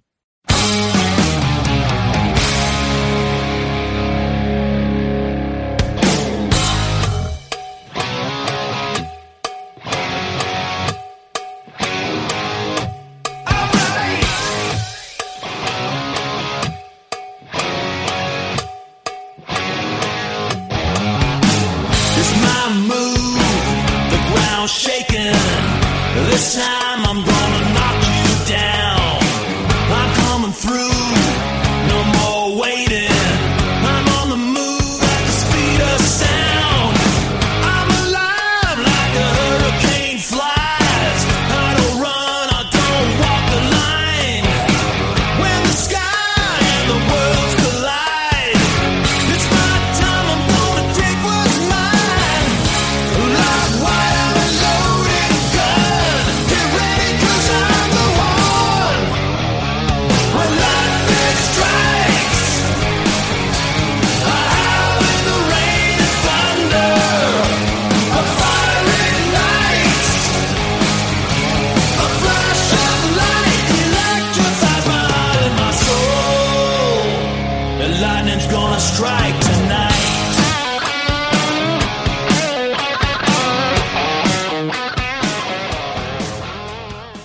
When Lightning Strikes, the first time we get to hear Tommy Thayer on vocals. It's a fucking great song. Tommy's vocals are fucking fantastic. I wish they gave him more of a chance at this. I know they're not going to. Great groove, cool chorus. I think the whole song really sounds cool. I don't have a problem with this song at all. The only problem, well, I guess I'm talking out of both sides of my mouth now because I just said I have no problem with the song except for just the Ace imagery. They're trying so hard. The lightning, the storm, the hurricane, I get it. He's the spaceman and they want to conjure up that image, when lightning strikes. I get it. But other than that, I think this is a really, really nice introduction for people to hear a Tommy Thayer song. I think it's great. I think it's got a little bit of it rocks a little bit. It's got a little bit of pop sensibility to it. Vocally, I think he sounds really good. So this was a real pleasant surprise the first time I put this on, and spending some time with this album, I found myself kind of singing the chorus, this very catchy, hooky chorus. So, kudos to Tommy and Paul for this one. It's really well done. When Lightning Strikes, written by Tommy Thayer, Paul Stanley. Yeah, cowbell in the beginning. Cool, yeah. AC/DC like riff. Right? Exactly. Yes. I love the vocals. Cool. It's a missing dynamic. He should have done more songs, I wrote. Yep. I agree. When he screams, "I'm alive" in the beginning, I thought that's Paul. Yeah. Twice he does that in the song. I always thought it was Paul. It sounds like him in the beginning of the two verses. He sounds just like him. The solo is cool. I can't tell you. I don't know whose idea it is.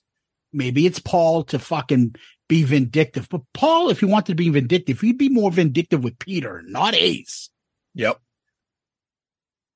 Peter never did a Catman fucking shit in his songs. Never. And Eric Singer doesn't do Catman things in the two songs he does. No, but he does have his two songs are pretty much the same. All for the Love of Rock and Roll, All for the Glory. They're like, you can do it. Yeah, but he didn't write this one. No, I know. I get you. But my point is, why are you making Tommy do he's the fucking one? He's going to get shit from the Ace crowd. You are not helping him. And the same thing on Monster with Out of This World. Yeah, same thing. That's my point. Yeah. There's so much shit they could have done to not put that target on him. Oh, well, whatever. I'm not going down that avenue. Right. I think this is a fucking real good song. I really like it. Yep. All right, let's go to the last track, song 11.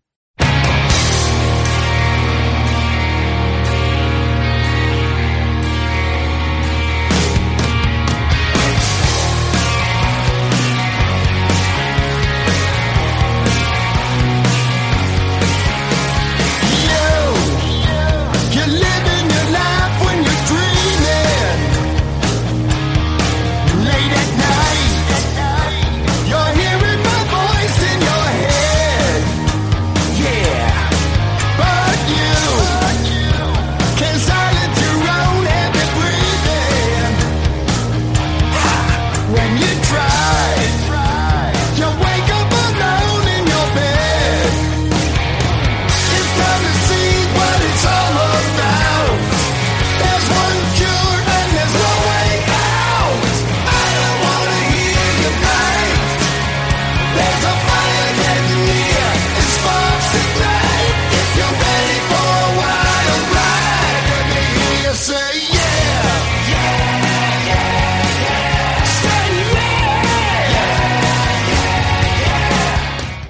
Say Yeah. I've always loved this song. I think this is a legitimately great song, written, constructed by Paul. I think it's got a fantastic groove to it. The chorus is fun. It sucks live. We've heard it live. I think it's a dud live. It just doesn't translate very well. I think the guitar, the pattern, the musical pattern of the songs with the guitar chords, I think it just has a really, really nice sound to it. The bridge into the chorus is great. I feel like this is one of those songs where if any other band other than Kiss did it, this has like chart potential. I think it's an undeniable, catchy, radio-friendly rock song. And there's a piece of me that sees why Paul has it on the end of the road set list. I mean, the crowd can chant, say yeah, but you've said it before, Zeus. He's forcing this song on people to try to turn it into a hit or a fan favorite. But aside from the live problems I have with it, I just think it's a great song. I think it's just a well put together Kiss song. I think it's Paul at his best. Say Yeah, written by Paul Stanley. It's the second single. It went to number 1 in Russia, Tom. Yeah. Okay. There you go. Paul says this. It was a song I know was going to be great. I know what this song was, and it turned out exactly the way I had hoped, and really better. The band has 4 great voices, so when we do a chorus together, it sounds like the world singing. This song is about how we shouldn't be wasting time and overthinking things. I'm like, projection much, Paul? Yeah, wasting exactly. time overthinking things? However, the description I just read is exactly why that fucking song is in the set list. Yep, exactly. When Paul talks about songs and pats himself on the back, that song's going to be in there. He thinks this is a genius song. I wrote that song alone. Self-serving. Love Gun. I wrote that song alone. Yep. Like, these are things that Paul wants. The biggest Kiss songs are songs I wrote. That's right. I agree. Not the songs that Gene sings. Yep. So this is it. Plus, I also put in here, this is one of the better studio than live songs. Absolutely, yes. Without a doubt. Paul probably pictured the Say Yeah part as the band is doing the vocal back to him, the call back is equivalent to I Love It Loud. Yeah. Get the crowd into it. When I say yeah, the crowd will go, say yeah, yeah, Yep. yeah. Right? And then there's the little Beatles thing, say yeah, yeah, yeah. You know, I love the echoes on the lyrics in the verses. That sounds great.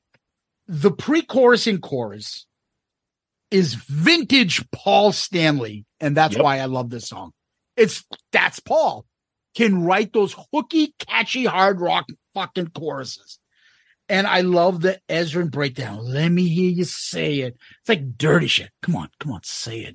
Yeah. See what you want. Come on, son. Come on, Sana, say it. Oh, I want this. Ooh. I want some Finnish. I'm tired of Finnish dick. I want some podcaster dick. Please. Ooh. What are we doing? Herda now? I know. I don't know why. I fucked up all the impressions. But when they do that Ezra breakdown and then Paul fucking brings it up and goes, say yeah. Yeah. I fucking love that. I don't want to hear you, mate. I mean, that could be a top 10 chorus Paul Stanley of all fucking time. It is that fucking catchy and good. The song is victimized by the fact that it's a Kiss song. Honestly, if you gave this to a bunch of other bands, this would be a song that you hear. Put this on Bon Jovi's New Jersey. Oh, absolutely. When Bon Jovi was releasing every song went to number 10. Imagine Bon Jovi singing this live. That's what I'm talking about. New Jersey. Yep, I agree. Fucking easily. Now, I will say this: the song is kind of given shit because it's in the set list. And that doesn't help it. So people say yeah, it sucks. No. Listen to the studio fucking version. This song rocks. Yep, I agree. That's Sonic Boom. Sonic Boom. Remember when Paul used to do that in his fucking intro? Not good. Final thoughts? So this is an album, like I said earlier, I don't listen to often. And I had like a preconceived, I had a false reality of this album in my mind. I remember telling myself, I'm like, this Sonic Boom, it's pretty good. It's got Modern Day Delilah and Say Yeah. And, I like Dangerous and this. I really did not remember how most of this album is borderline unlistenable for me. There is really this might be the worst Gene album in the entire discography, without question. He's got one listenable song on this album for me, and I'm a Gene guy. So I think, we talk about this a lot. Have you listened to Monster? I'll get to that. We talk a lot about this when we do ARC. You spend a lot of time with an album, and sometimes you're like, wow, I like this album a lot more than I did, or wow, I thought this album was better, that kind of stuff. I thought this album was better. Put it that way. Tom, I liked this album before. There were times when I first started listening to this album and prep for this that I'm like, was I fucking on crack? By the time I finished this album, it really moved up. Okay. For me, I don't find any skippable tracks on this. None. Wow. None. This is why I love doing this show. This is why I love this. None. And I don't say that about really any other Kiss. I will leave Dangerous despite how being stupid it is. I will leave it on. So I can't wait to get these crazy rankings. So what we do, we rank the songs, 11 songs. What we do is we rank these 11 songs. You ready? Go for it. Go for it. Number 11, the horrendous, not skippable, but horrendous, Dangerous. I cannot believe what planet I'm on right now. Wow. Too much trouble. Well, no surprise. Number 11 for me is Stand. Fucking horrendous with your picks. I love it. Number 10 for me is another song I think is not bad, and that's All for the Glory. Number 10 for me is I'm an Animal. Number 9 for me is This Is Ridiculous. This is Kissel. I should have put that clip in. Look, this is ridiculous. I've got a song for you guys. It's called Russian Roulette. It goes like this. This is Russian. Gene boggles. Oh, Gene, this is ridiculous. Yep. This is ridiculous. Number 9 for me is All for the Glory. Number 8 for me is Hot and Cold. Number 8 for me is Russian Roulette. Number 7 for me is Never Enough. Number 7 for me is Hot and Cold. Number 6 for me is I'm an Animal. That song flew up the charts for me. It really grew on me. I like that Gene. It just sounds like. Argh. Number 6 for me is Never Enough. Number 5 for me is When Lightning Strikes. I love that song. Number 5 for me is Dangerous.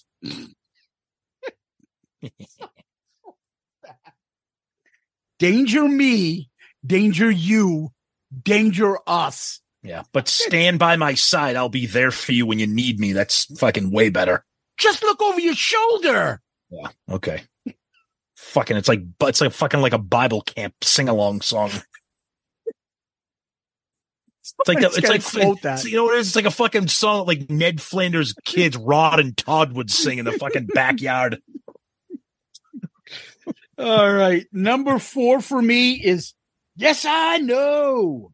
Number 4 for me is When Lightning Strikes.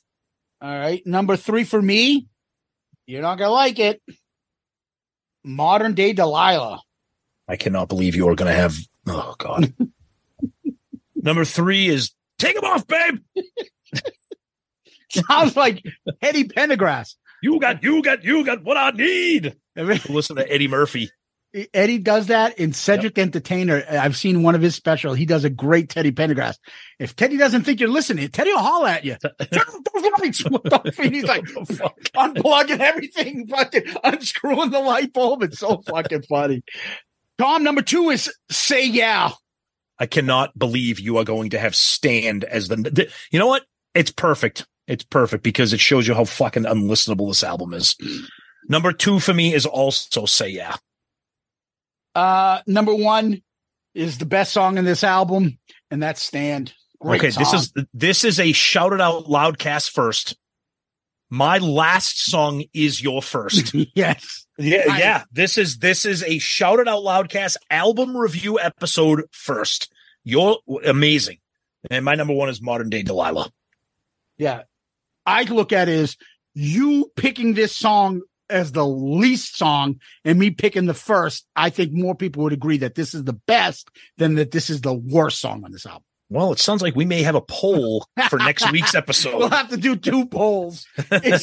Who's more crazy, me by making this number 1 or you making this last? Which song sucks more? Well, Tom, we're not done. Oh, boy. Now we got to rank this versus all the other Kiss albums we have ranked. Okay. So let's go to album covers. Okay.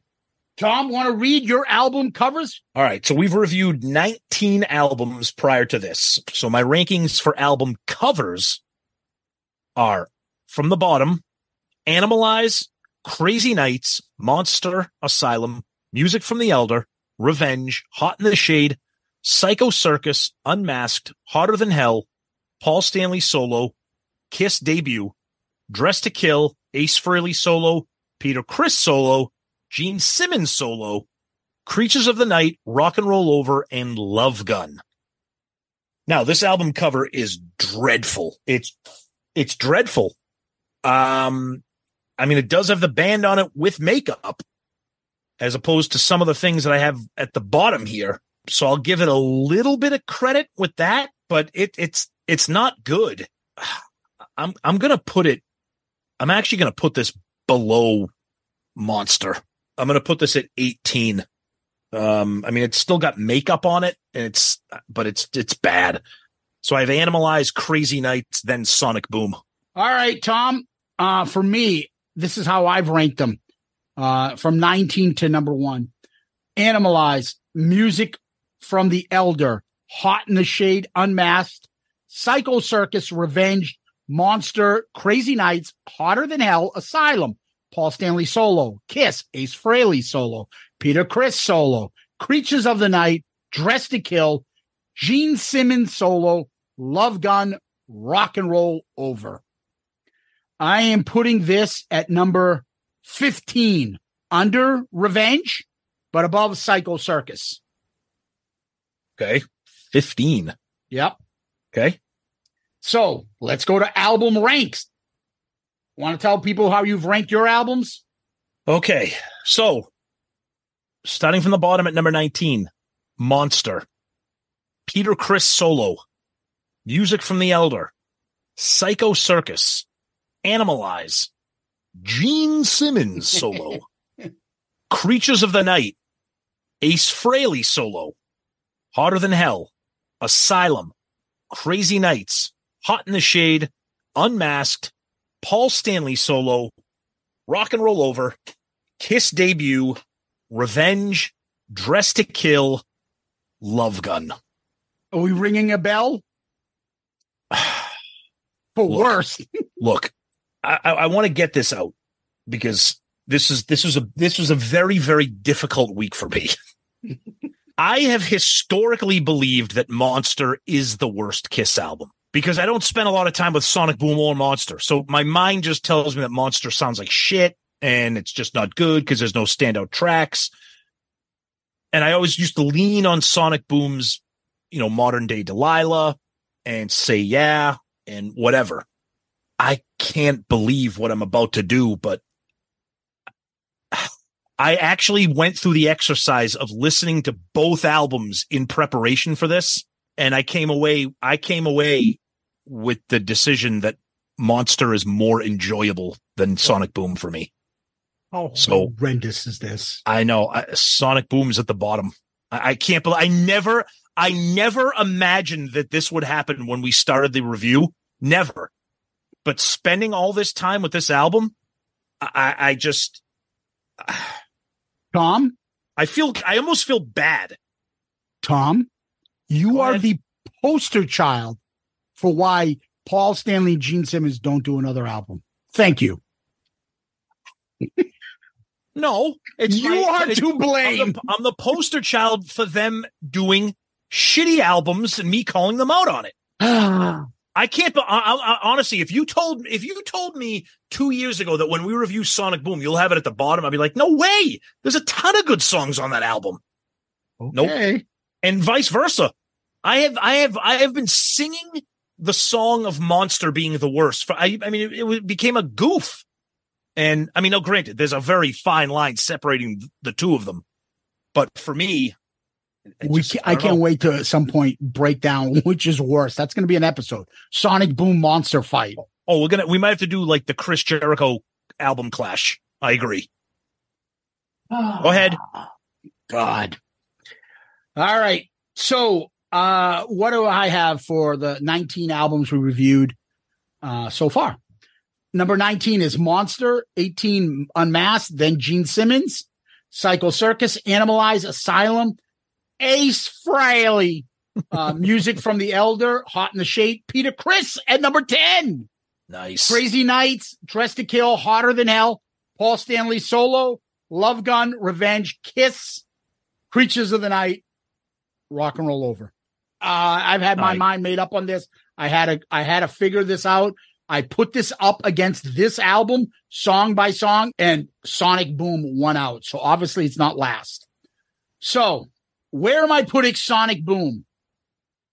I am putting Sonic Boom at number 14.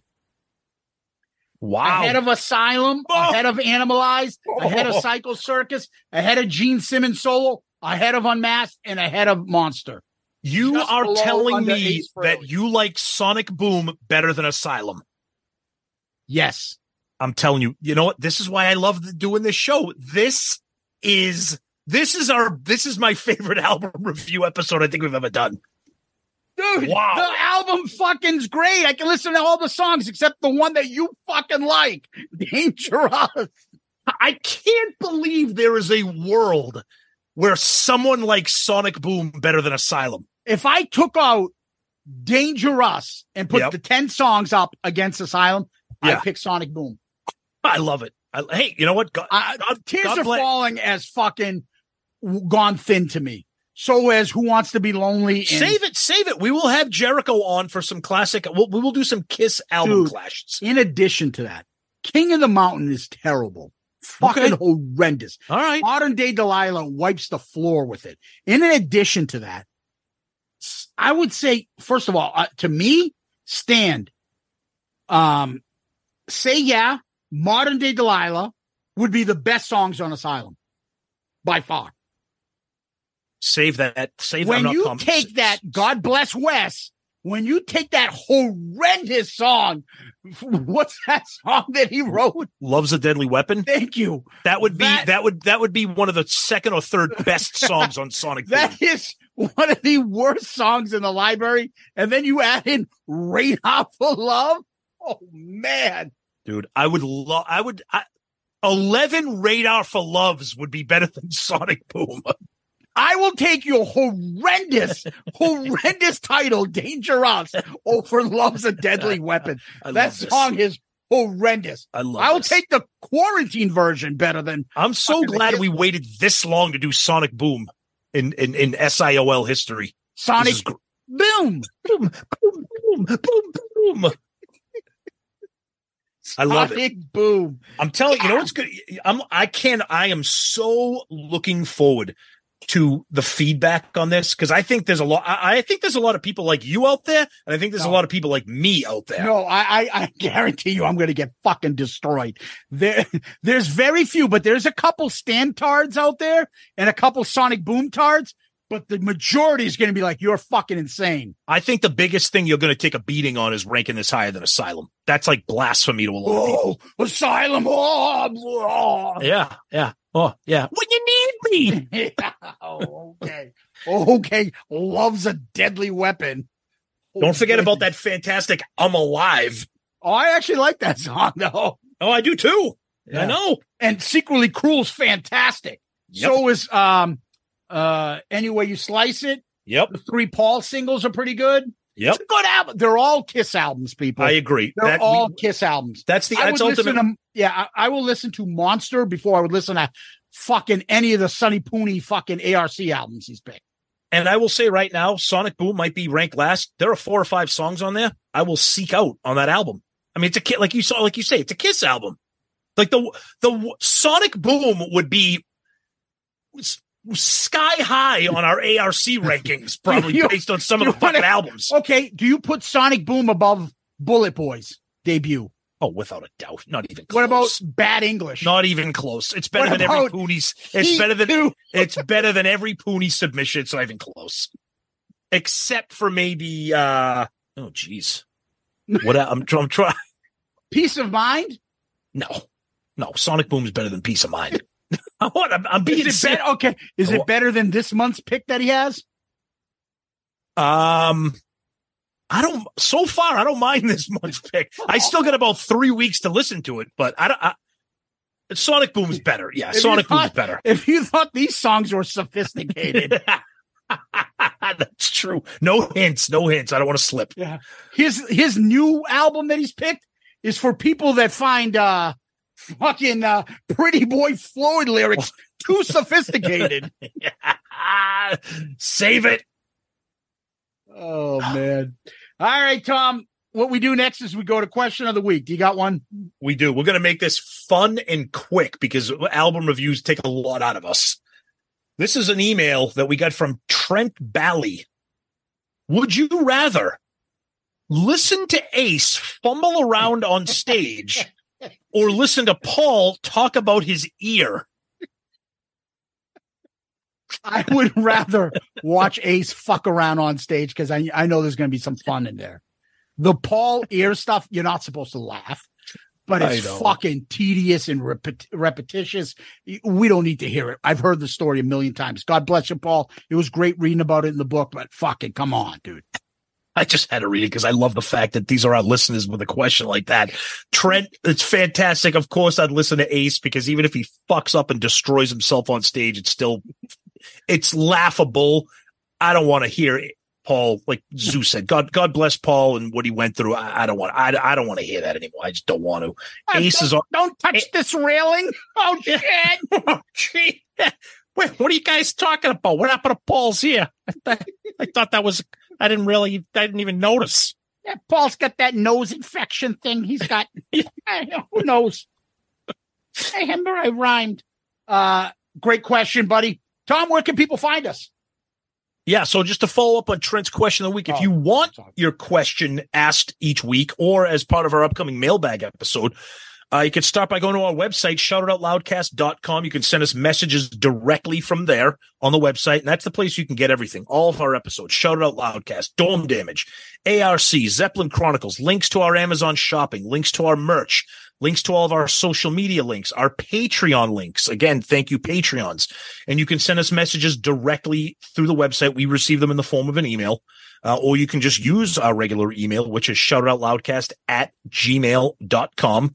Please, we read every email. Sometimes we might not be able to read them all on the show, but we do read every one of them, and Zeus and I talk about them all the time. And of course, social media, Facebook, X, Instagram, YouTube, TikTok.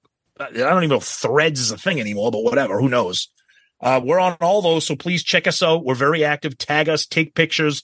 We got a fucking awesome picture right on today, Wednesday, September 6th on Facebook of a bunch of guys, all 4 of them wearing Ace Cult t-shirts, and they tagged us. So thank you guys for that. That was friggin' fantastic. That's so fun. We love seeing that kind of stuff, having a sense of humor, enjoying Kiss, and obviously listening to the show. So thank you for that.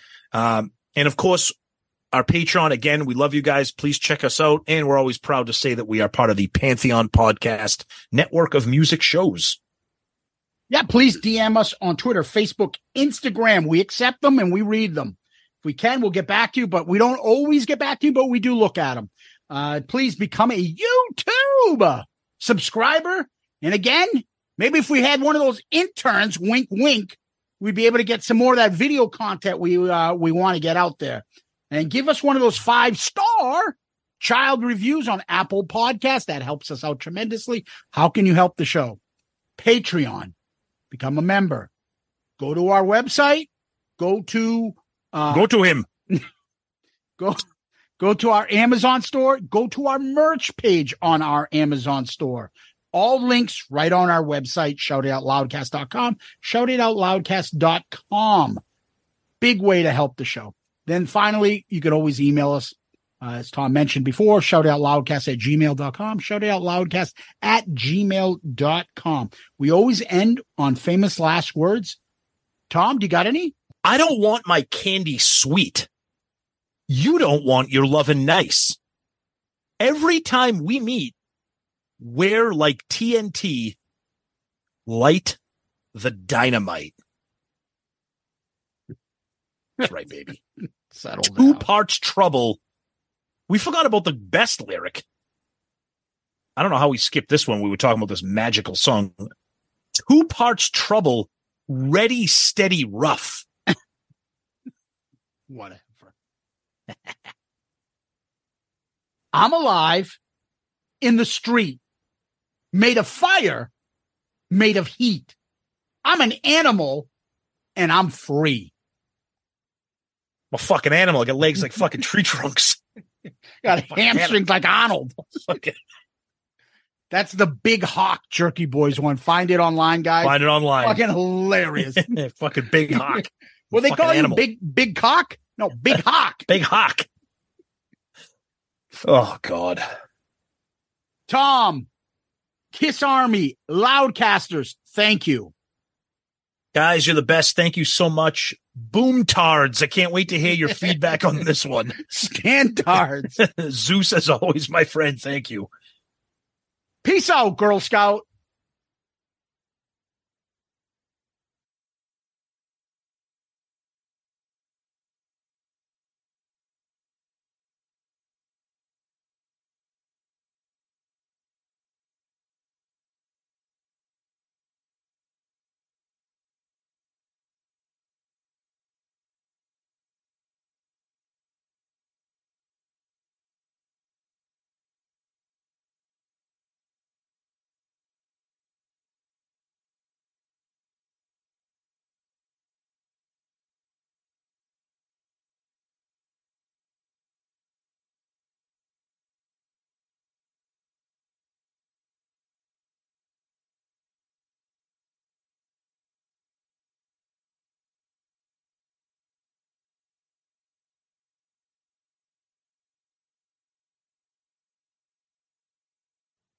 Tom, what we are going to do again is read some of our funny spam emails that we get.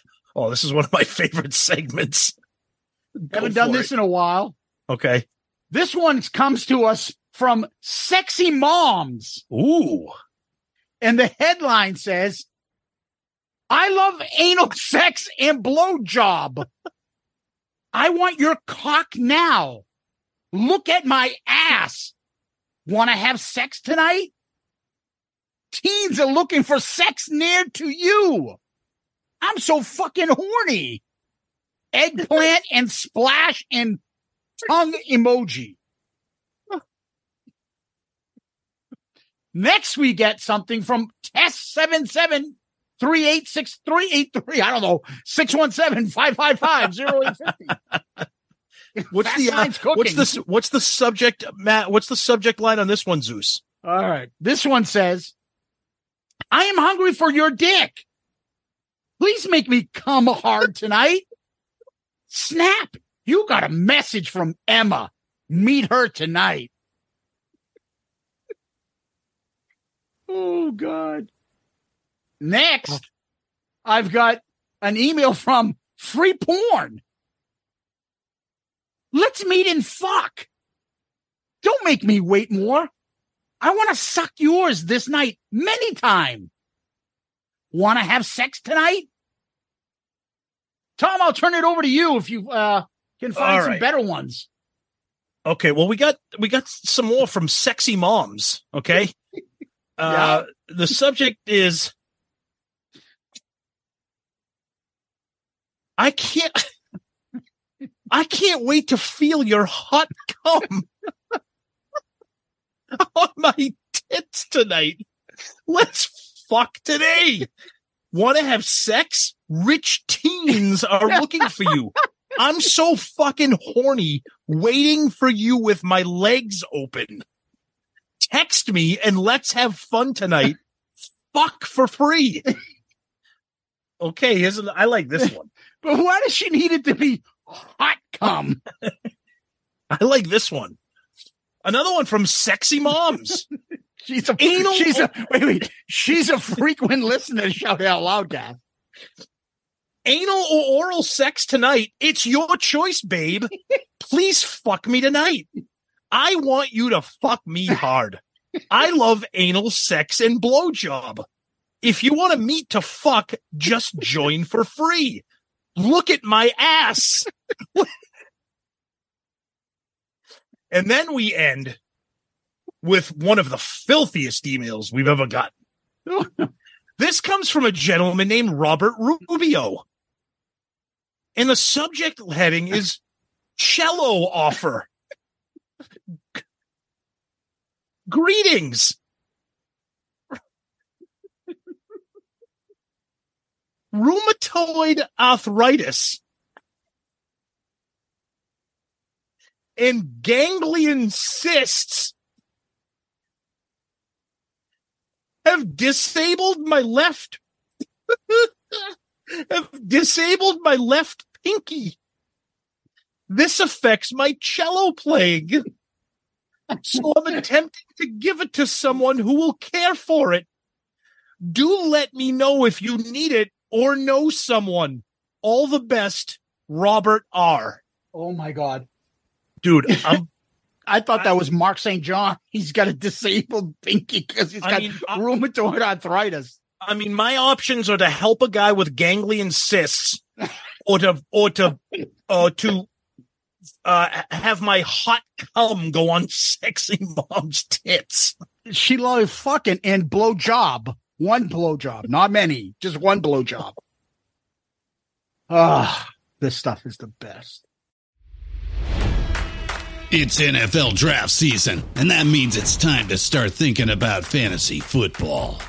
FantasyPoints.com features industry-leading experts and prognosticators using proprietary hand-charted data to help you score more fantasy points. FantasyPoints.com is the place to go for whatever kind of fantasy football you play. Whether you play fantasy football, daily fantasy sports, or do a little bit of everything, Fantasy Points has the meticulously researched content to guide you to victory.